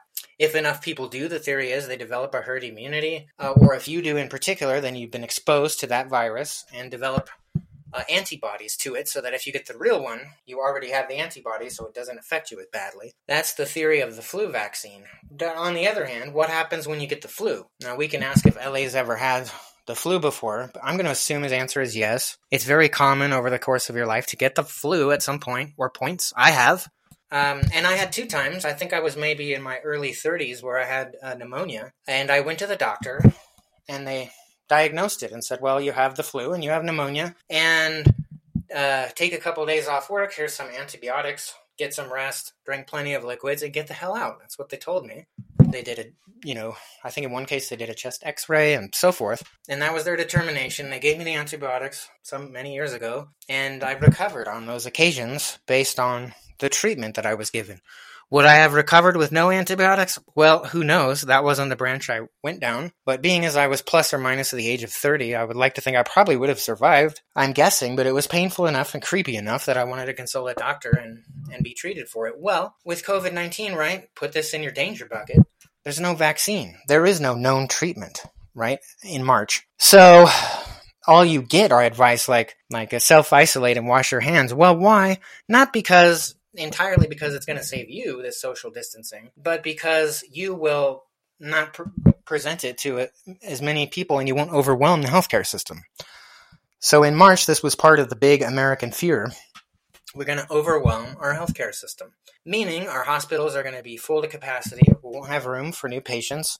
We won't have PPE, protective equipment, and in particular, we won't have presumably life-sustaining ventilators. And so now you have this collective cultural fear that everyone's going to be going to the hospital. There's no real treatment, and they're going to run out of equipment, so you're going to be left, depending on when you get in there or what your criteria are, you're going to be left in the hallway and you're going to die. And this is going to happen to many Americans and possibly millions of Americans. And so the culture, the collective conscious of America is starting to bug out by the end of March. And so you get, Trump on board advising social distancing. You've got some governors earlier than others. The governor of Arizona's stay-at-home order was on March 30th, and already you're getting clamoring on all the media channels, particularly of the left channels, let's face it, who are saying, I can't believe the governor of this state and that state and the following remaining 20 states, 10 states, 7 states are not putting this quarantine lockdown order because they are sacrificing the lives of so much of their population of their state. Then when you look at the data as it's emerging in March, some states have only had their first case. And so at the end of March, there's a difference between the type of spread that is in a place like Wyoming, for example, and a place like New York. And I don't even really mean New York State, but what we're really talking about is New York City. And New York City is a very unique case in that it has a more impacted caseload than other nations that have had a huge problem. Italy, Spain, China, whatever. New York City itself is up there among the top 3 nations that have been affected by COVID-19. Nations. This is a city. Well, this is totally different than a rural county, right, in Wyoming, or North Dakota, or West Virginia, or even Arizona. A rural county in Arizona, as of April 17th, I'm cheating and skipping ahead here, but there are rural counties in Arizona with fewer than 5 cases. And that's for a county versus a place like New York City, which is hundreds of thousands of people. So where is the problem? In other words, in March, you started seeing a patchwork, and we started wondering, well, is it one size fits all? Is it Governor Cuomo's solution for New York appropriate for the Governor Ducey solution in Arizona, or a different governor in a less impacted place like Montana or something like that? So you're getting this patchwork of different data sets, and you're seeing spikes in numbers. LA pointed out, you went from 100 to 1,000 in the blink of an eye. Well, is that because 1,000 people contracted it the next day? Or is it because we had a lack of testing, and so we just don't know? These are just the cases that have been tested the next day or the next week. So testing is turning out to be important. Just take the human life aside of it and just say, for a better picture of the facts. If you don't have very much testing, then the data is going to be opaque. You're not going to be able to see what the impact is because you don't know, because there isn't a test. Now, what's interesting about something like the seasonal flu that I've had a few times in my life, including the 2 times I mentioned, there wasn't, so far as I know, a test that says you have the seasonal flu. Maybe I wasn't paying attention. I was feeling ill, but I don't remember there being a long series of tests in order for my doctor to look me in the eye and say, J. Scott, you got the flu. That didn't seem to be in contention. There wasn't I didn't have to wait in a drive-through for 6 hours or go through 74 pieces of red tape. I saw a doctor and he listened to my chest and looked into my throat and said, you got the flu. So apparently we can't do this for coronavirus. You can't just look at somebody and say, oh, well, you've got a fever and you've got muscle aches and you have a constriction of breath, therefore it's COVID-19. Well, that's not necessarily true at all. Those are also symptoms of seasonal flu and a great many other things too. So in March, to me, this was a blackness of the data, an almost blackout level where you're just getting little flashlight windows. Okay, you've got a spike of 1,000 cases in America, but that's because you've tested 1,000 people. Or more likely, you've tested, 50,000 people, and those are the ones that tested positive. So in Arizona, I know that something like 95% of tests have come back negative. So you're testing an awful lot of people and finding that 5%. Well, but how many people are you really testing? And so I think the U.S. did trip up on this area. If anything, it was because it didn't have early enough and comprehensive enough testing. And I think that compares also to some other nations. We hear about very good, nearly universal testing in place like South Korea or Taiwan, or even better testing and more comprehensive testing in a nation like Germany or Iceland. So it seemed pretty clear to me by the time we got to the end of March that if COVID-19 is such a big deal, if the mortality rate really could be as great as, SARS or the Spanish flu of 1918 or the Black Plague, then we better find a test at the very least. And we seem to have had delays. How hard can that be? Well, there's reagents, parts of the test that we derive our raw materials, have them shipped from, can you believe it, China. So they're a little slow onboarding their materials. we're a little slow and reactive in terms of red tape. And, it's emerging by the end of the March that the U.S. has this unusually huge problem, in particular as it's weighted to New York City itself, the true global epicenter, at least in terms of cases that have been identified. New York City is the worst place to be in the world.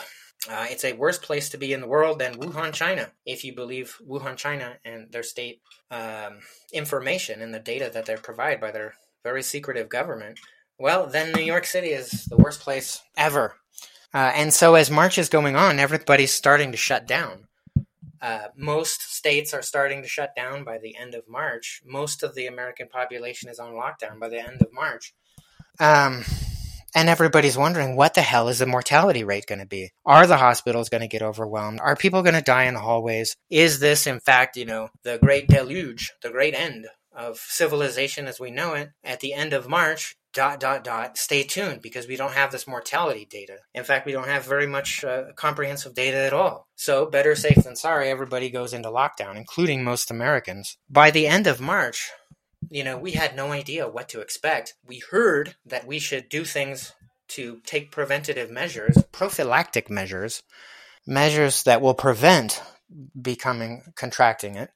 You wash your hands, you keep your 6 feet of distance, you don't gather in groups of more than 10, you don't visit certain kind of places or people, you don't go to long-term care facilities in or out, even if you're a family member. You can't go to a hospital room if somebody's dying or giving birth if you're a family member.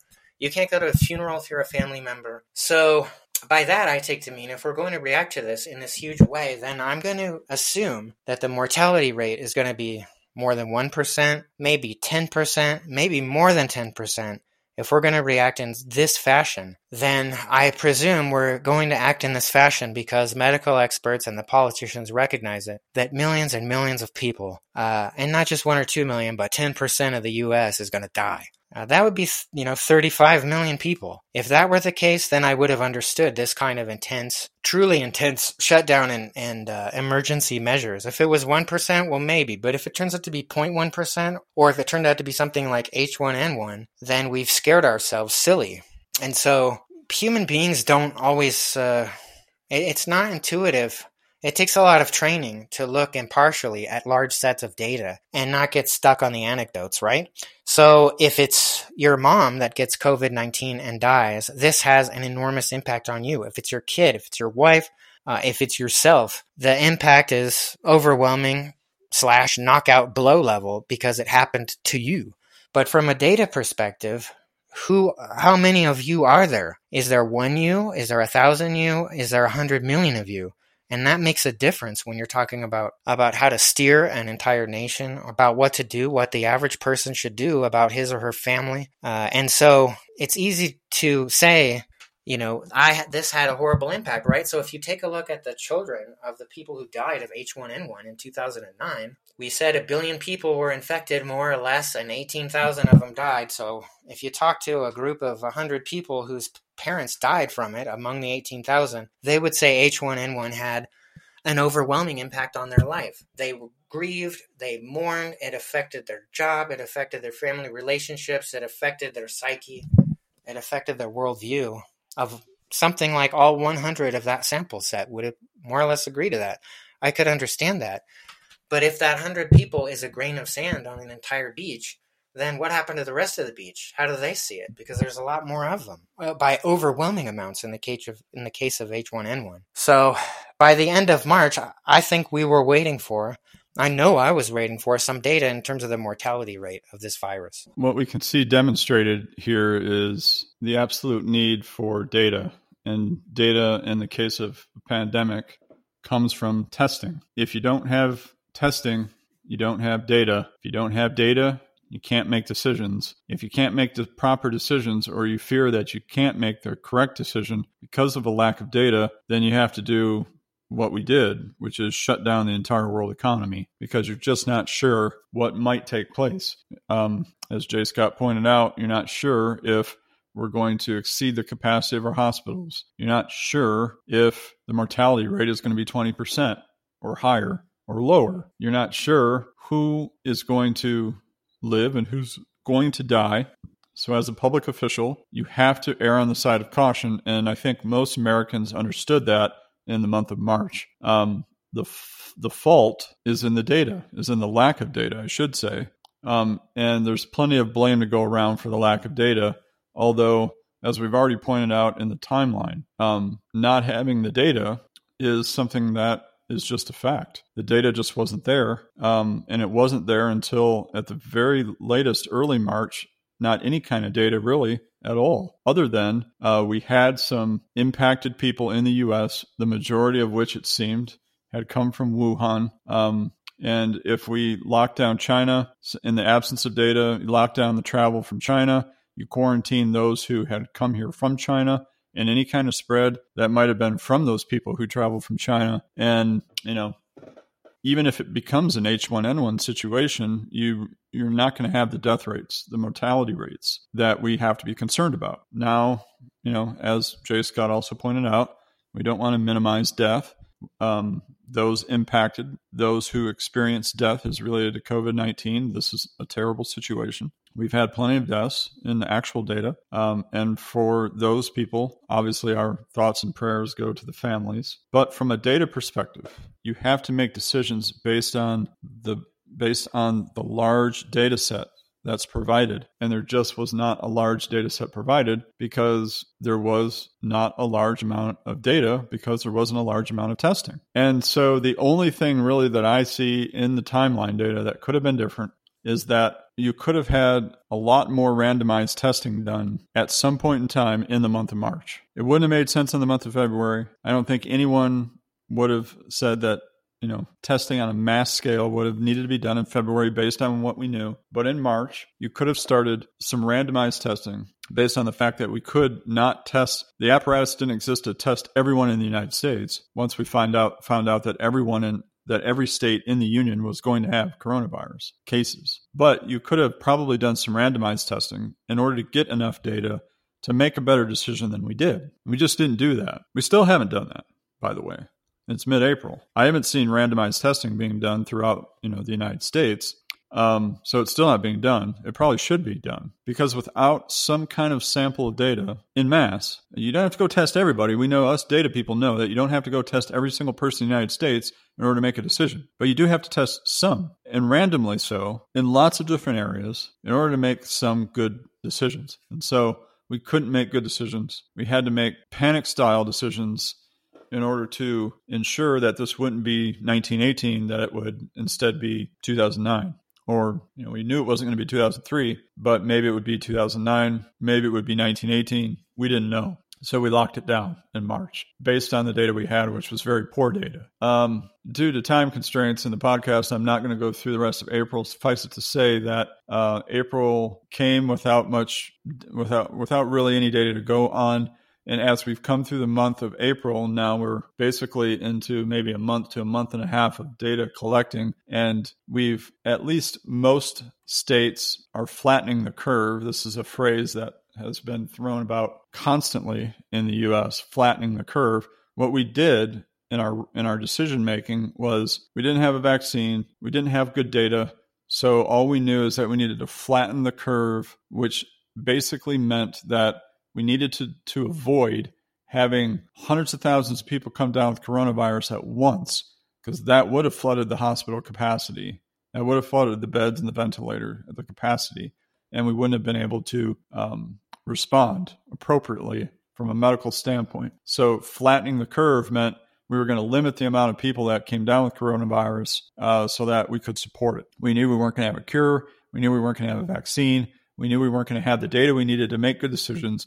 So if we locked it down and destroyed the economy for a short period of time, then while we were gathering the data, while we were developing mass testing ability, then we would flatten this curve.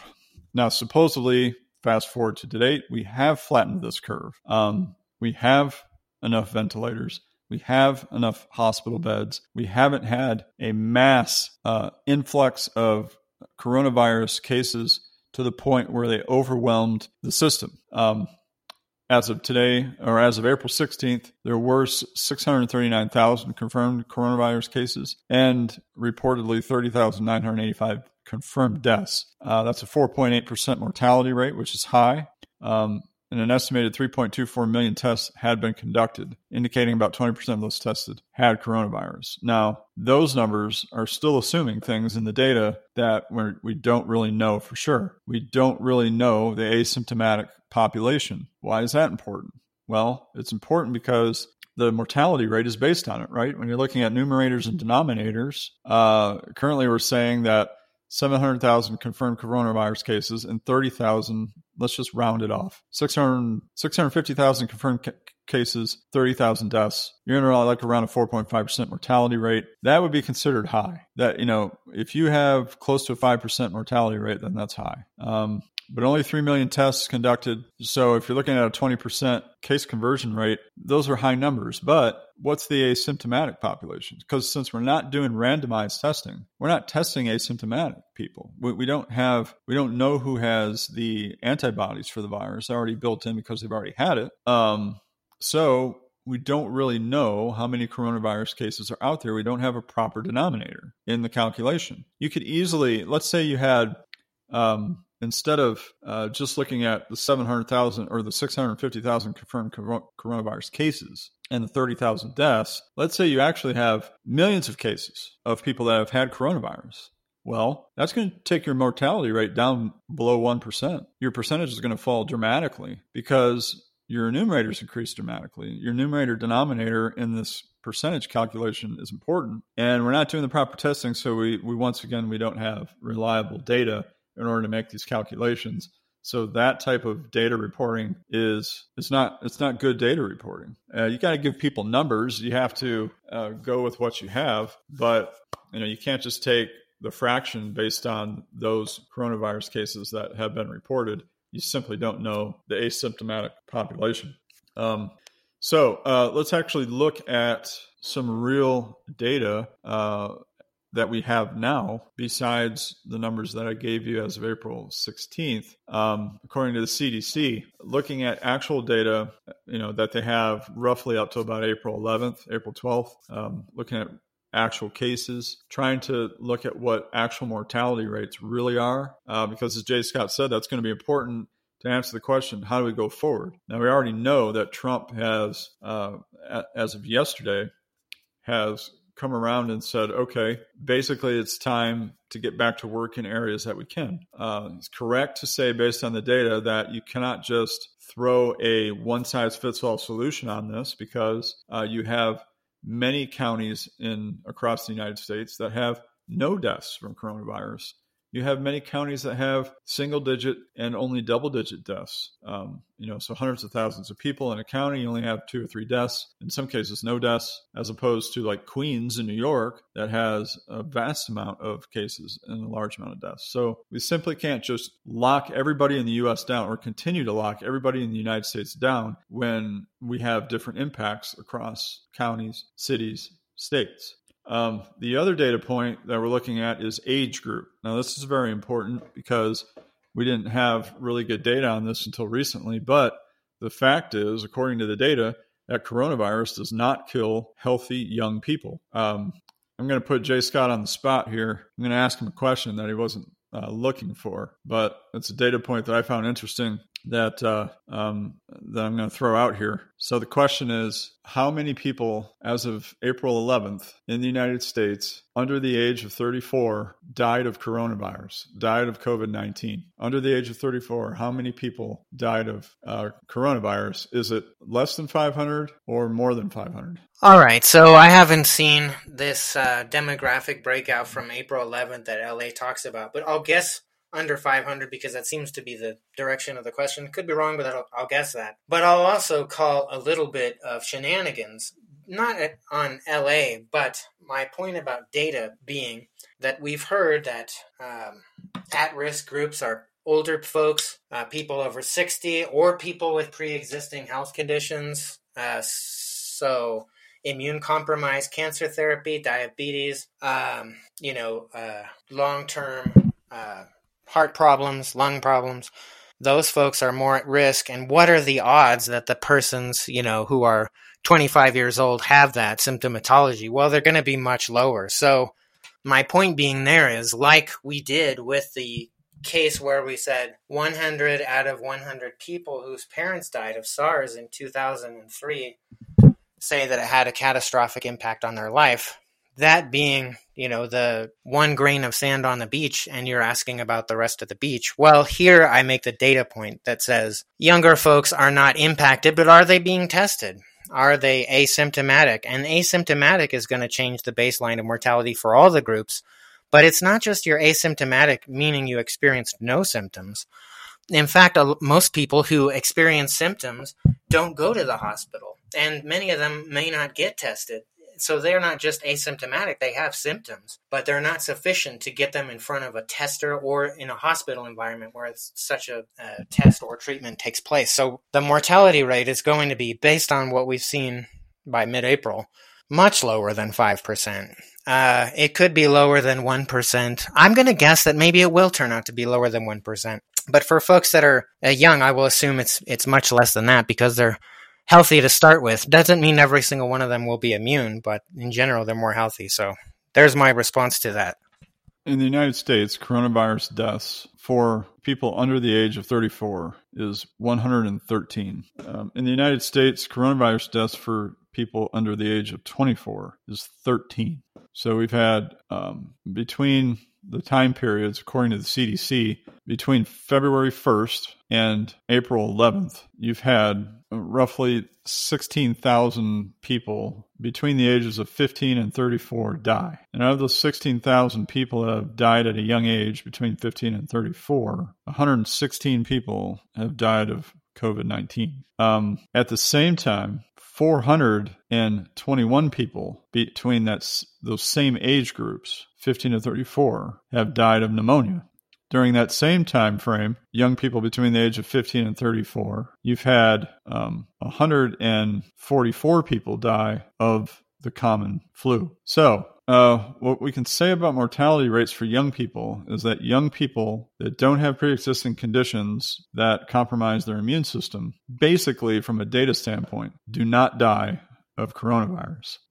It's extremely, extremely small. The majority of people that are impacted by coronavirus are the elderly. In the elderly age group, for example, between 65 and 74 years of age, you have over 3,000 deaths, according to the CDC, of coronavirus, as opposed to 114,000 total deaths in that age range. So obviously, as you get into more elderly age groups, more people die just in general. So of any cause, you've got hundreds of thousands of deaths between 65 and 85 years old. And so you also have more COVID-19 deaths for the elderly age group. Obviously, their immune systems are going to be more compromised. They're going to be more susceptible to the COVID-19 virus. So in some aspects, the data is how you would expect it. But in other aspects, as far as demographics go within age groups, you just don't see the problem. You don't see COVID-19 being a problem for young people. The only issue that we have is young people being asymptomatic, carrying the virus, and passing it on to elderly people and causing them to get very sick or possibly die. So when you're looking at mortality rates and the data that we have, if you look just strictly at the data, you can make better decisions than you could make in mid-March or the end of March. And I think that's what the point is in regard to making decisions based on data. We weren't able to make good decisions in March because we didn't have mortality rates. We didn't have mass testing going on. We still don't have mass testing going on, but at least we have a better idea of mortality rate, and we can see that young people do not die from a large data perspective, do not die of COVID-19. Now, some people have, but like we've tried to explain, when it comes to data, we're not talking about one or two people, that are impacted. We don't like to see even one death, but people die. It happens. People die of the flu. People die of pneumonia. And young people, under the age of 34 have more people die of influenza and pneumonia than they do COVID-19 directly. And that's over a 2-month period of time. So we can say when we're making decisions about bringing America back, about bringing the economy back, which we know has to be done, we cannot stay in lockdown in perpetuity, or, you already have 22 million unemployed in America, and that's just after a few weeks of people hitting the unemployment lines, you're going to destroy the economy if you stay on lockdown. So it's not possible to stay in lockdown until there is no trace of COVID-19. It just can't happen. So what do you have to do? You have to make a decision of, yes, there is still COVID-19 in the population, but we have to start getting the economy back on track, which means we have to start putting America back to work again. So making the decision as to how we're going to go forward, you have to look at the data that you have. You have to increase your data that's coming in. So we need to do randomized testing.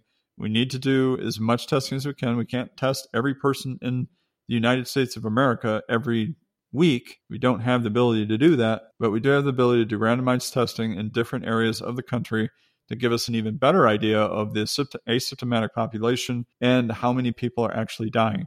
But based on what we know that in mass, coronavirus does not kill young people, but it does kill elderly people, as far as we know, at a higher rate than we would see as a normal death rate. Right now, more elderly people are dying of coronavirus than cancer, and it's pretty equal to the rate of elderly people that die of heart disease. So it is a killer of elderly people, as far as we know. It may have a less of a percentage of a death rate or mortality rate once we understand the full population, when we can do better testing. But until then, the decision has to be made to let young people go back to work, not young people being as high as the age of 45 to 55 people, aged people. So the mortality rates, based on the data we have, don't start to increase at a rapid rate until you get over the age of 55. 45 to 54, it starts to increase, but it doesn't increase near the rate of 55 to 64, and then 65 to 85, obviously the highest point of increase. So you have to let the young people go, and you have to keep them away from the elderly people, right? I mean, that's the best decision that you can make. So as governors look at the data, as the Trump administration looks at the data, they are right about two things currently. You don't have a one-size-fits-all solution.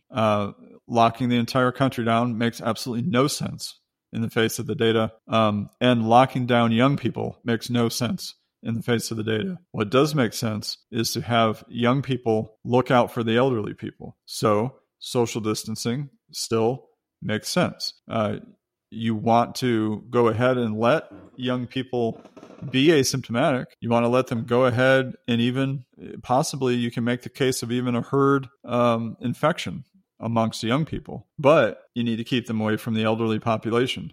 So you need to put in place a herd immunity amongst young people. You need to mass test those young people. You need to understand what the asymptomatic population is. You need to randomize test young and old people so you can understand better the data over the next few months, so you can make even better decisions as to how the elderly population is reacting to COVID-19 as time moves on, to the point where we can start to let the elderly population move back into society once again as well, because obviously that's important too. So, given what we know, there's no reason to keep young people locked down. The only reason to keep them social distancing is to protect the elderly. So you've heard some of that in the media, but you've also heard a lot of other talk from governors saying that their state needs to be locked down until March 15th. The governor of Virginia is so far sticking, as far as I know, to his June 10th idea. You have then other governors saying that they're going to be looking at opening up the beaches, opening up different areas where they think they can control and monitor the social distancing aspect, which based on the data I think is decent. But full state lockdowns, I don't see how you can come to that in the data, because we don't really have to act out of decision making out of fear anymore. We have a good idea of the mortality rate within aged population, and that's an important data point that doesn't need to be overlooked. In fact, it needs to be even understood better. And it seems to me the way you do that is by increasing the testing, especially randomized testing. So, do you draw any other conclusions other than what I've stated based on current mortality rates? Yeah, I would say something like a mayor of New York City, if the cases are sustained in terms of being way more full-blown than anywhere else in the world, and in the U.S. in particular, then maybe New York City does need to be locked down for a while longer, in particular because it's so rampant there, and they need to be tested more because it's so rampant there. But in the rest of the country, and including many parts of the country that don't have this kind of voluminous, comprehensive New York City level problem, I think Trump did a rather conservative thing. I don't mean politically, but I mean rather than risk very much, he set April 30th as this kind of guidance. And as we approach April 30th, now he has revealed his, the plan of his task force for how places will get reopened. And a couple of data points that I look at that help drive that decision are this flattening of the curve, as we've mentioned. And for the flattening of the curve data, I talk to people, not Americans, who are very interested in this diagram. And the diagram is on Wikipedia. If you look up COVID-19 under the History subtab, this gets updated approximately daily, this graph. And the one I have was updated yesterday, so April 16th. And this is a graph called Confirmed COVID-19 Cases. And it's the axes, the x-axis is the number of days per country that have gone by since the 100th confirmed case in that country. How many days have gone by since that happened? In the U.S., we're in the 40s, approaching 50 days.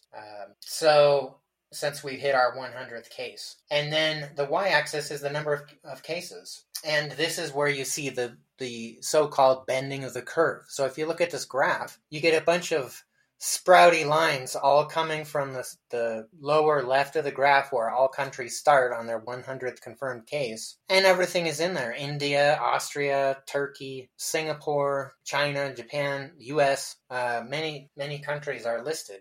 They each get a color and they kind of bend off as they rise and move toward the right. And so you've got this sprouting of curves, really. And you can see a country that bent the curve very quickly and very efficiently. So far, the flattest of the curves would be Japan and China, which has a perfectly flat curve. But that's China data, so that's not clear to me. But a case like Japan, where the data is more independent and verifiable, is a good example of an excellent curve where after about 10 days after their 100th confirmed case, they started bending the curve, and now it is nearly horizontal, almost perfectly horizontal, very tiny growth. You see bending of the curves in super global hotspots like Italy and Spain have bent their curves. The country with the most cases and the highest on the rank in terms of their line is the United States. Now, why is that? Is there something about Americans that means we take to COVID-19 more than other peoples of the world? No. Is it because we all live in big cities and the rest of the world doesn't? No. Is it because we have a cavalier attitude about our health? Maybe, but I'm going to still say no. But what you can see in the U.S. is a bending of the curve. That started around, if you just look at the nature of the graph, it probably started on about 20 days after the 100th case, the beginning of this bending of the curve. Until today, where the U.S. curve isn't flat. It isn't nearly perfectly flat like somewhere like Japan, but it's an obvious bend and heading in that direction, so we'll stay tuned. But I bring this up partly because Trump set April 30th as the date, and that's 2 weeks from now, and in 2 weeks we're going to see the full evidence in the U.S. of the bending of the curve. If the bending of the curve really happened and we flatten out that line to make it look like the line currently in Japan or Austria, another place with a excellent bending of the curve. Iran has bent their curve very well. If it turns out to be like that, then it makes sense, these lifting of restrictions. If you would have done it on Easter as Trump originally theorized, or if you did it today, you still haven't quite seen the end of the bending of the curve in the U.S. So if you really wanted to see it, you'd wait until April 30th, and it'll be in full incontrovertible display, if that's in fact what happens. And it does look like that's happening. So this is where you get the release of the Trump COVID task force. This is the one led by Vice President Pence and Dr. Fauci and Dr. Deborah Birx and others that we see on daily briefings after the Cuomo show, generally. And they came up with these guidelines that have been released. And I don't know, LA, if you've looked at the guidelines, but there's a series of phases to restart the economy and the social interaction and getting back to work that requires. But there's 3 phases, but those are preceded by this gating, what they call gating criteria. And here I'm looking at whitehouse.gov/opening America.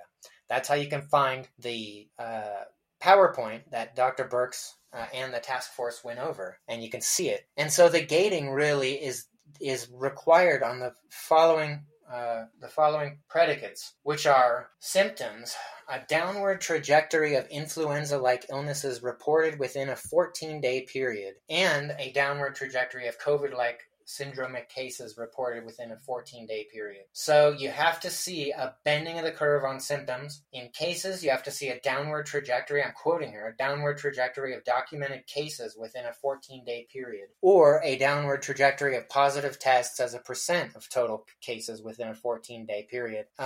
Hospitals have to be able to treat all patients without crisis care, and there has to be a robust testing program in place for at-risk healthcare workers, including emerging antibody testing. So all that stuff has to happen before phase 1 can occur. And it looks like April 30th is a probable, that's 14 days from now, and we're already seeing a bending of the curve. Clearly a bending of the curve on April 17th. But by April 30th, it should be in a conservative way, in a non-risk kind of look, a lower risk, a minimization of risk kind of way. If you met all these requirements, you're good to go. Some states some governors may kick off their back-to-work programs before the 30th because they've already taken into account the bending of the curves in particular in their state. And so when you do that, when you satisfy all that, you go to these phases, and this is how you get back to work, is by entering the phase one at a time. And if you go through the phase and there's a spike in cases or deaths, then you have to go back to the previous phase. So phase 1 is where we're going to be at, plus or minus, in certain regions around April 30th. Perhaps a little before, perhaps a little after, but April 30th is kind of a, midstream target for many places, many states, maybe not all. And so when you hit phase 1, if you're an individual, it says vulnerable individuals continue to shelter in place. Now, what are vulnerable individuals? Well, LA just told you. They're people over the age of 65, and they're people that have compromised immune systems or chronic disease, heart problems, lung problems, cancer therapy, that kind of stuff. Those vulnerable individuals continue to shelter in place. And so individuals, everyone, when in public, should maximize physical distance. Social settings of more than 10 people, where appropriate distancing may not be practical, should be avoided. Avoid socializing in groups of more than 10 people in circumstances that do not allow for appropriate physical distancing. So phase 1, minimize non-essential travel. So it's just kind of a slight lightening of this quarantine lockdown stuff, which then people would be able to go back to work, but they still would have restrictions upon them, this socializing in groups of more than 10. If you pass that, such as for a couple of weeks, and your rates are still going down, you're still bending the curve, then you can proceed to phase 2, which opens it up further, such as allowing non-essential travel or social groups not more than 50. So instead of 10, now it's 50. And there are requirements for businesses too. By the time you get to phase 3, it's a lot more open, including vulnerable people should practice physical distancing, but they can still resume public interactions. Why? Because the curve is bent all the way through phase 2. And so businesses will be back to work. Including by the end of phase 3, unrestricted staffing of work sites. So before that, in stage 1, you'll have, restaurants can be open, but social distancing will have to take strong effect. So your restaurant won't seat as many people. Your bars will have to remain closed. In stage 2, they can open with groups up to 50. And in stage 3, it's unrestricted, but still you have to pass a 14-day period within phase 3 before the whole thing goes away. So this is kind of what was released by the task force in this gating and 3-phase process, is a means of getting back to work and getting back to normal, but with safety valves built in. So this was interesting because we talked about it in previous podcasts. Will Trump adhere to this April 30th guidance? And now, will the governors adhere to it? Well, some will move forward by then and others not. So you have some that are saying July. I've heard talk by some of the left that this may have to continue in a non-normal way through 2022. Well, that kind of thing is ruinous, completely ruinous to the economy. And so there's no way it's going to be 2022. So it looks like Trump more or less held the line on this April 30th guidance. I will note, as he said he would hold to the line on April 30th. So that he's making it happen, and he's encouraging the governors to make it happen in their states. Now, the final data point that I look at, and I look at this often, maybe too often, but this is a list of a breakout by state, every state for number of cases, and then it has a further breakdown, cases by 100,000 residents, deaths total based on 100,000 residents. And so you're getting this chart that's updated, this data set updated every day, and in some cases multiple times a day. The origin of it is Johns Hopkins University Center for System Science and Engineering. And today you can see the state ranking of the number of cases and deaths. And this is, let me just say, New York, New York, New York. This is, a third or half of all the cases in the entire U.S. and would be one of the biggest countries in the world in terms of cases and deaths if New York City were a country. And so as you go and look at what are called the hot spots, then you may be looking at a place like New York, which has 231,000 cases as of today and 17,000 deaths. So, and the rate of that, deaths per case, is 88 out of 100,000 people. Well, how much is that, right? So 88 out of 100,000 is really 8 out of 10,000, which is really 0.8 out of 1,000, which is really 0.08% out of 100. So that's the worst case scenario in America.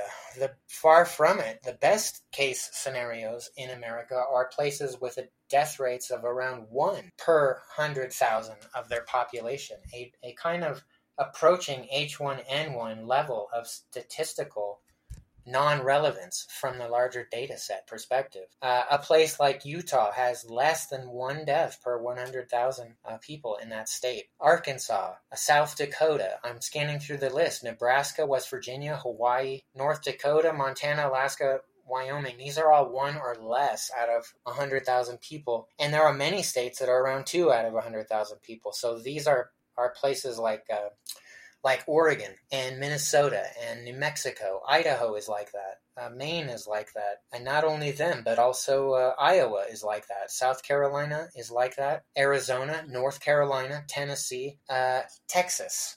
These are all places with 2 deaths per 100,000, a kind of H1N1 mortality rate based on total population. So a place like New York, where it's rampant and out of hand, is totally, totally different than a place like Arizona or North Carolina, let alone somewhere like Wyoming or Montana or places like Utah that have even less than 1 death per 100,000 people. So the governors of these states are going to say, the risk of somebody contracting this and the risk of somebody dying from it is incredibly small. Our state needs to get back to work. I could see a state like New York. These are the top 5 states.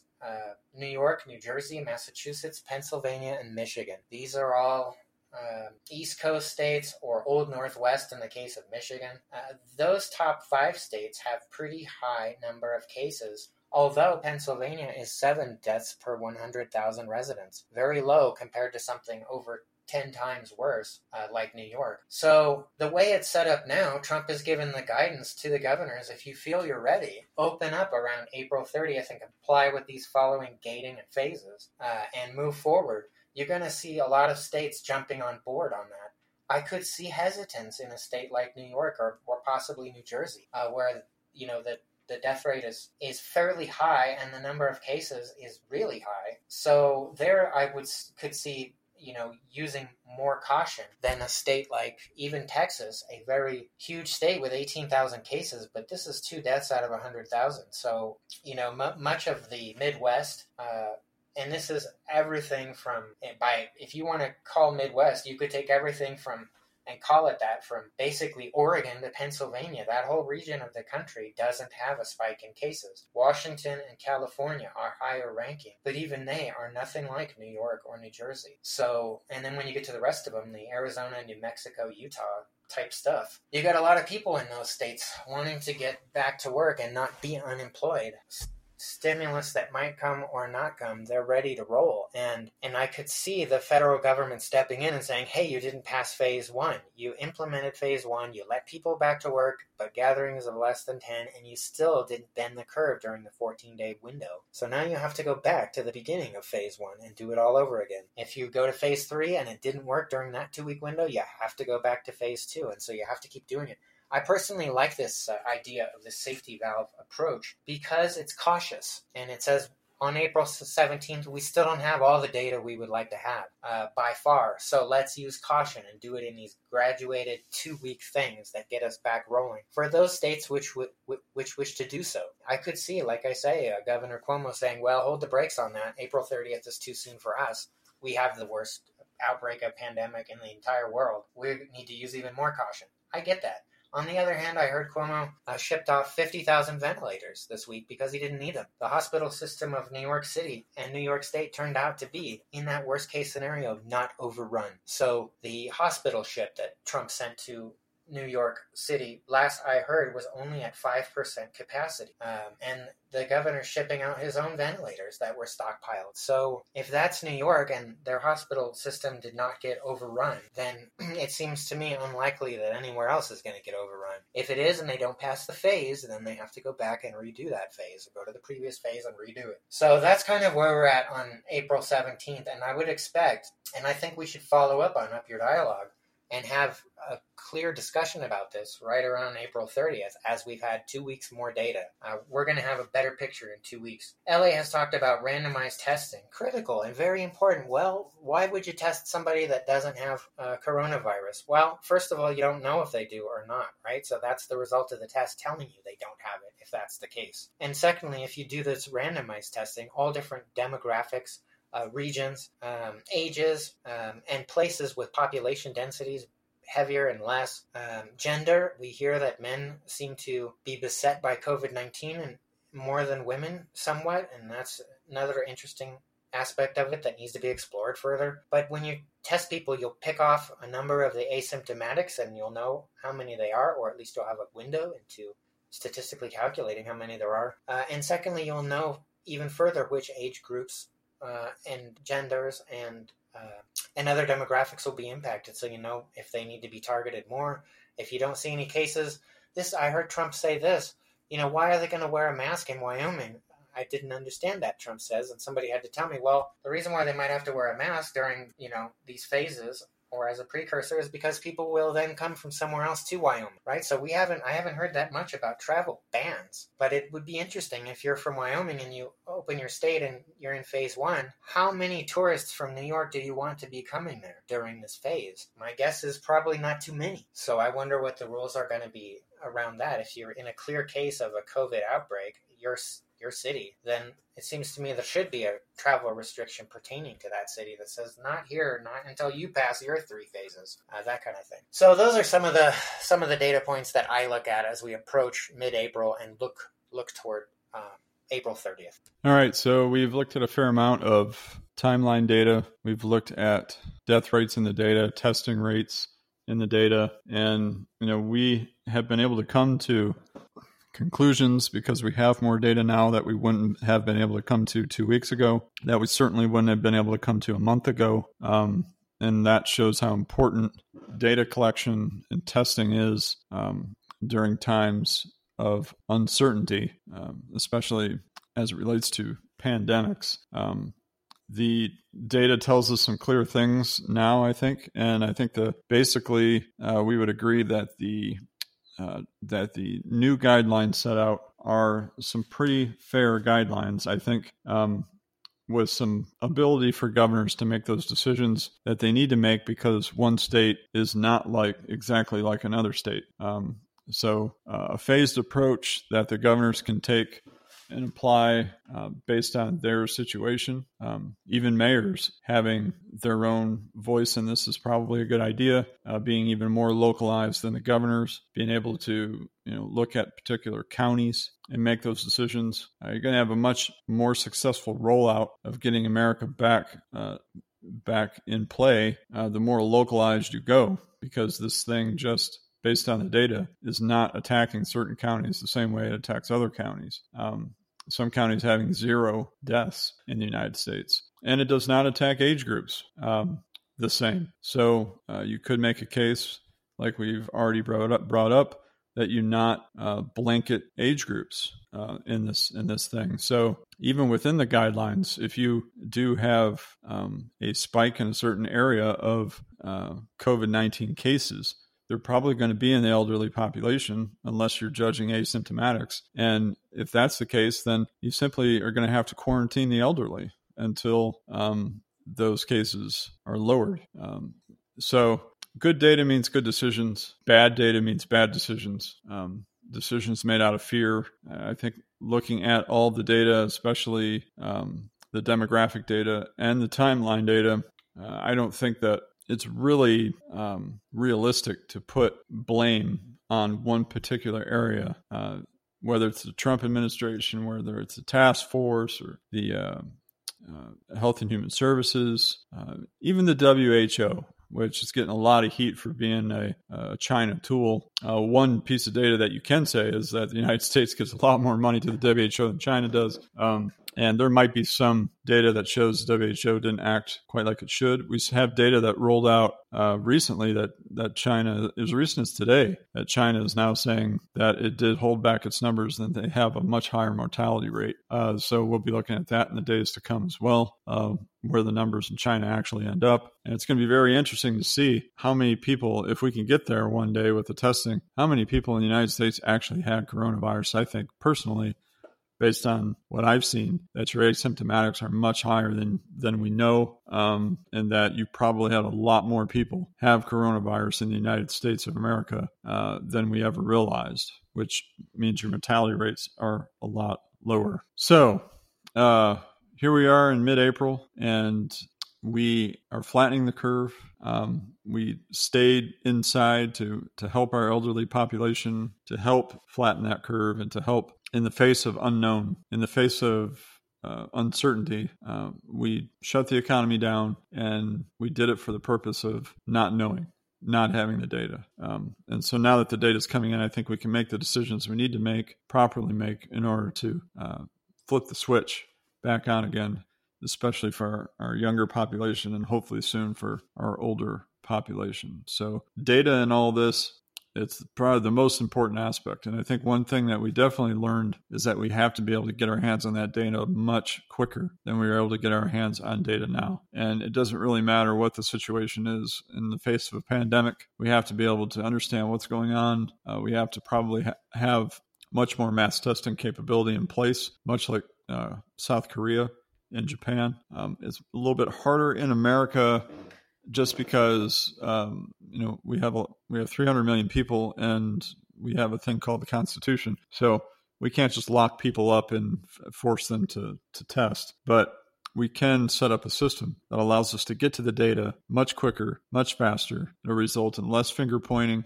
It'll result in better decisions by our state, federal, and even more local officials.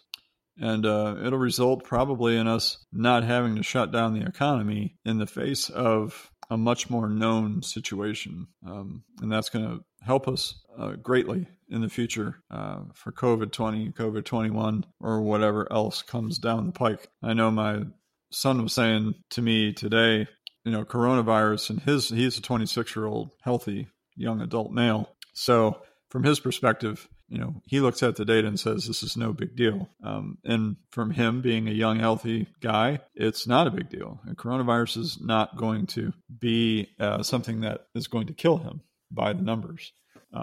So his point was, what happens when we have a real problem on our hands? What happens when we have a real pandemic, such as the Spanish flu or the Black Plague or something along those lines? How can we possibly deal with something like that when we couldn't even deal with coronavirus? And, he has a valid point on that. But the answer to that is better data, faster data.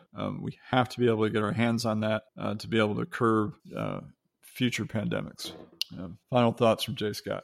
I'll just pluck one thing you said out of a number of valid and wise points, which is less finger pointing. Less finger pointing. Let's work together, America, so we can figure out the impact of COVID-19 and take steps so that when there's COVID-20, 21, and future plagues, we're better prepared to analyze, put a little more money into the science part, get your vaccine, get your testing, get your antibody testing, and ease off on the finger pointing. In the middle of a crisis, now is not the time. There will be time for finger pointing. We have an election coming up toward the end of 2020, and there'll be lots of finger pointing, and we'll get into that when we get there. But right now, this is mid-April. Let's work together, America, and ease off on the finger pointing. I think LA made a beautiful point on that. And also, we thank him for researching for the podcast a very articulate and very detailed timeline that spanned all the way from December of last year through March, blow by blow, at the WHO, in the U.S. with HHS and CDC, and presenting a careful timeline so that we could go back and reflect on where we were at and where we are going. So thank you.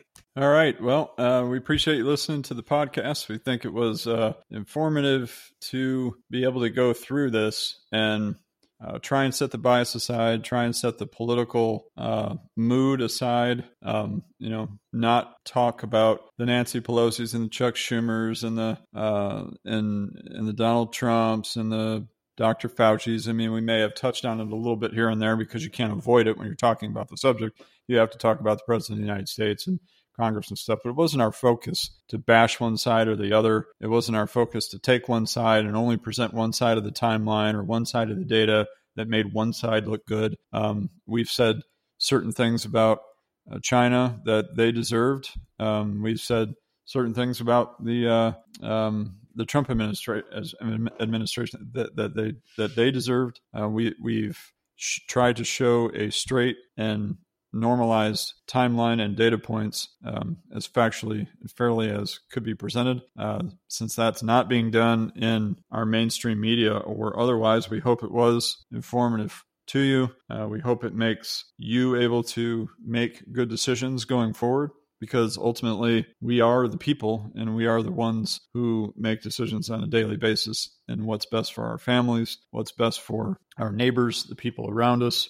We hope that it's been something that's allowed you to see the issue more clearly and be able to behave in the best way you can for your own family and community. So we look forward to the future podcast. We'll obviously be talking more about COVID-19 as we go through the April 30th deadline, and everyone has to make decisions on how they're going to react to that deadline from the task force, Trump administration, and governors. So we'll be looking at that. Oh, by the way, we still have an election on our hands that's coming up, so we've made some bold predictions and different ideas in regards to that. In previous podcasts, we'll certainly be looking at that in future podcasts as well. And who knows? Maybe we'll even do some more movies, maybe a book or two here and there. You never know what you'll get here on Up Your Dialogue podcast, but you always should know that it will be a conversation, a dialogue that we hope anyways is beneficial to our listeners. So with that said, we'll see you next time. Be safe.